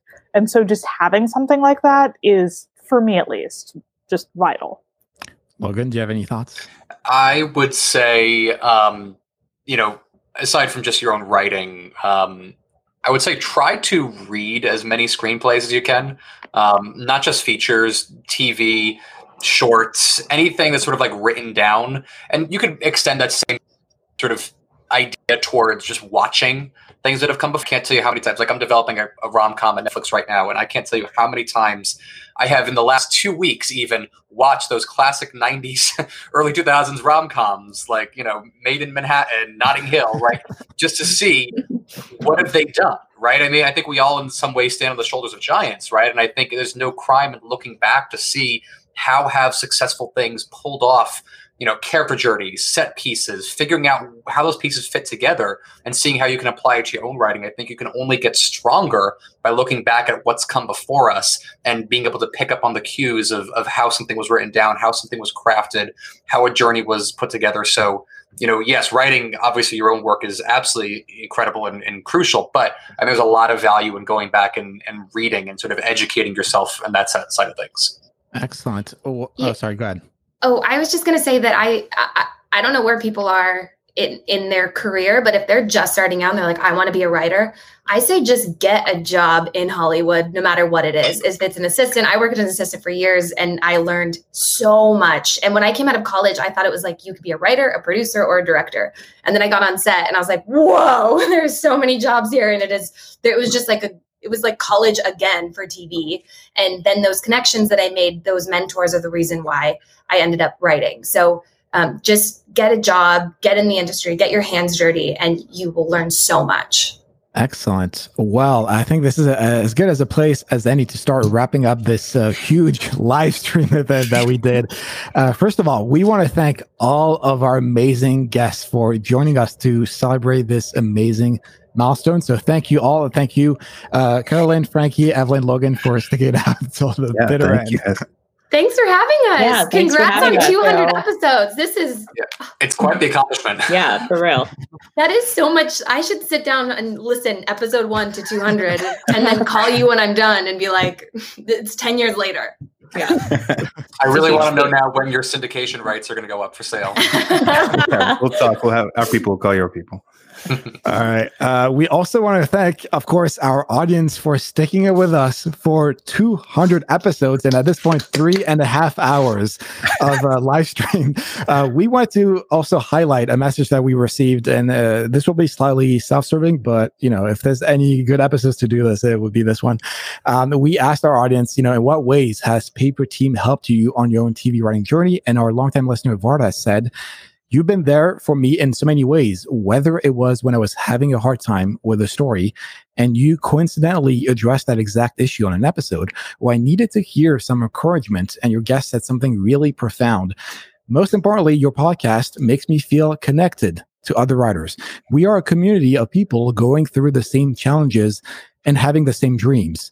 I also love listening to you because your voices are very calming. Have you ever considered starting a companion podcast to Paper Team called Zen Team Guided Meditation for TV writers? I'm sure you'll come up with a better name. Anyway, happy 200th anniversary. Keep them coming. Well, honestly, thank you, Varda, for this amazing message. And thank you to all of our listeners for sticking with us for 200 episodes. Yeah, we couldn't do it without your support. So thank you so much. It's been great. All right. And on that note, don't forget that we are on Patreon. So if you enjoyed this episode and our last 200 episodes, please help us start the year on an amazing foot by supporting Paper Team at our Patreon page. That's paperteam.co/Patreon, Patreon. You'll get exclusive content, opportunities, merch, and we can keep producing a great show like this for you every week. So as always, thank you to our listeners for taking the time to tune in. You can get all the show notes for this episode at paperteam.co/200. I'm on Twitter at TV Calling. I'm at _NJ Watson. Where can our listeners find you guys on social media if you want to be found? I mean, I'm the easiest. I'm just at Logan Creedy on literally everything, but I don't tweet enough. I never post on Instagram. I'm interesting to follow. I'm just going to say that. I'm at Frankie the Bee. That's FRANKITHEB, just the letter B. If you want to read me rant mostly about politics, and at this point, live tweeting deeply bad Christmas movies. That's where you'll find me. I'm at Evelyn Eves, and I tweet a lot about BTS. So just know what you're in for. I'm at Caroline Levitch, and on Instagram, you can see a lot of pictures of my dog. So I'm going to follow you. No, I'm following you right. This is what Paper Team is all about, dogs. All right. And if you have any questions, thoughts, opinions about this podcast, as always, you can send them to ask@paperteam.co. And next week, well, I mean, the calendar is a bit different depending on if you're listening to this or streaming. But on Monday, December 21st is our second to last episode of the year as we look at the first draft of our second mentee, Ben Warner's pilot. And it should be a fun times in New Orleans in the 1800s. Yeah. All right. Well, thank you, everybody, for 200 episodes of fun and awesome listeners and guests. Thank you.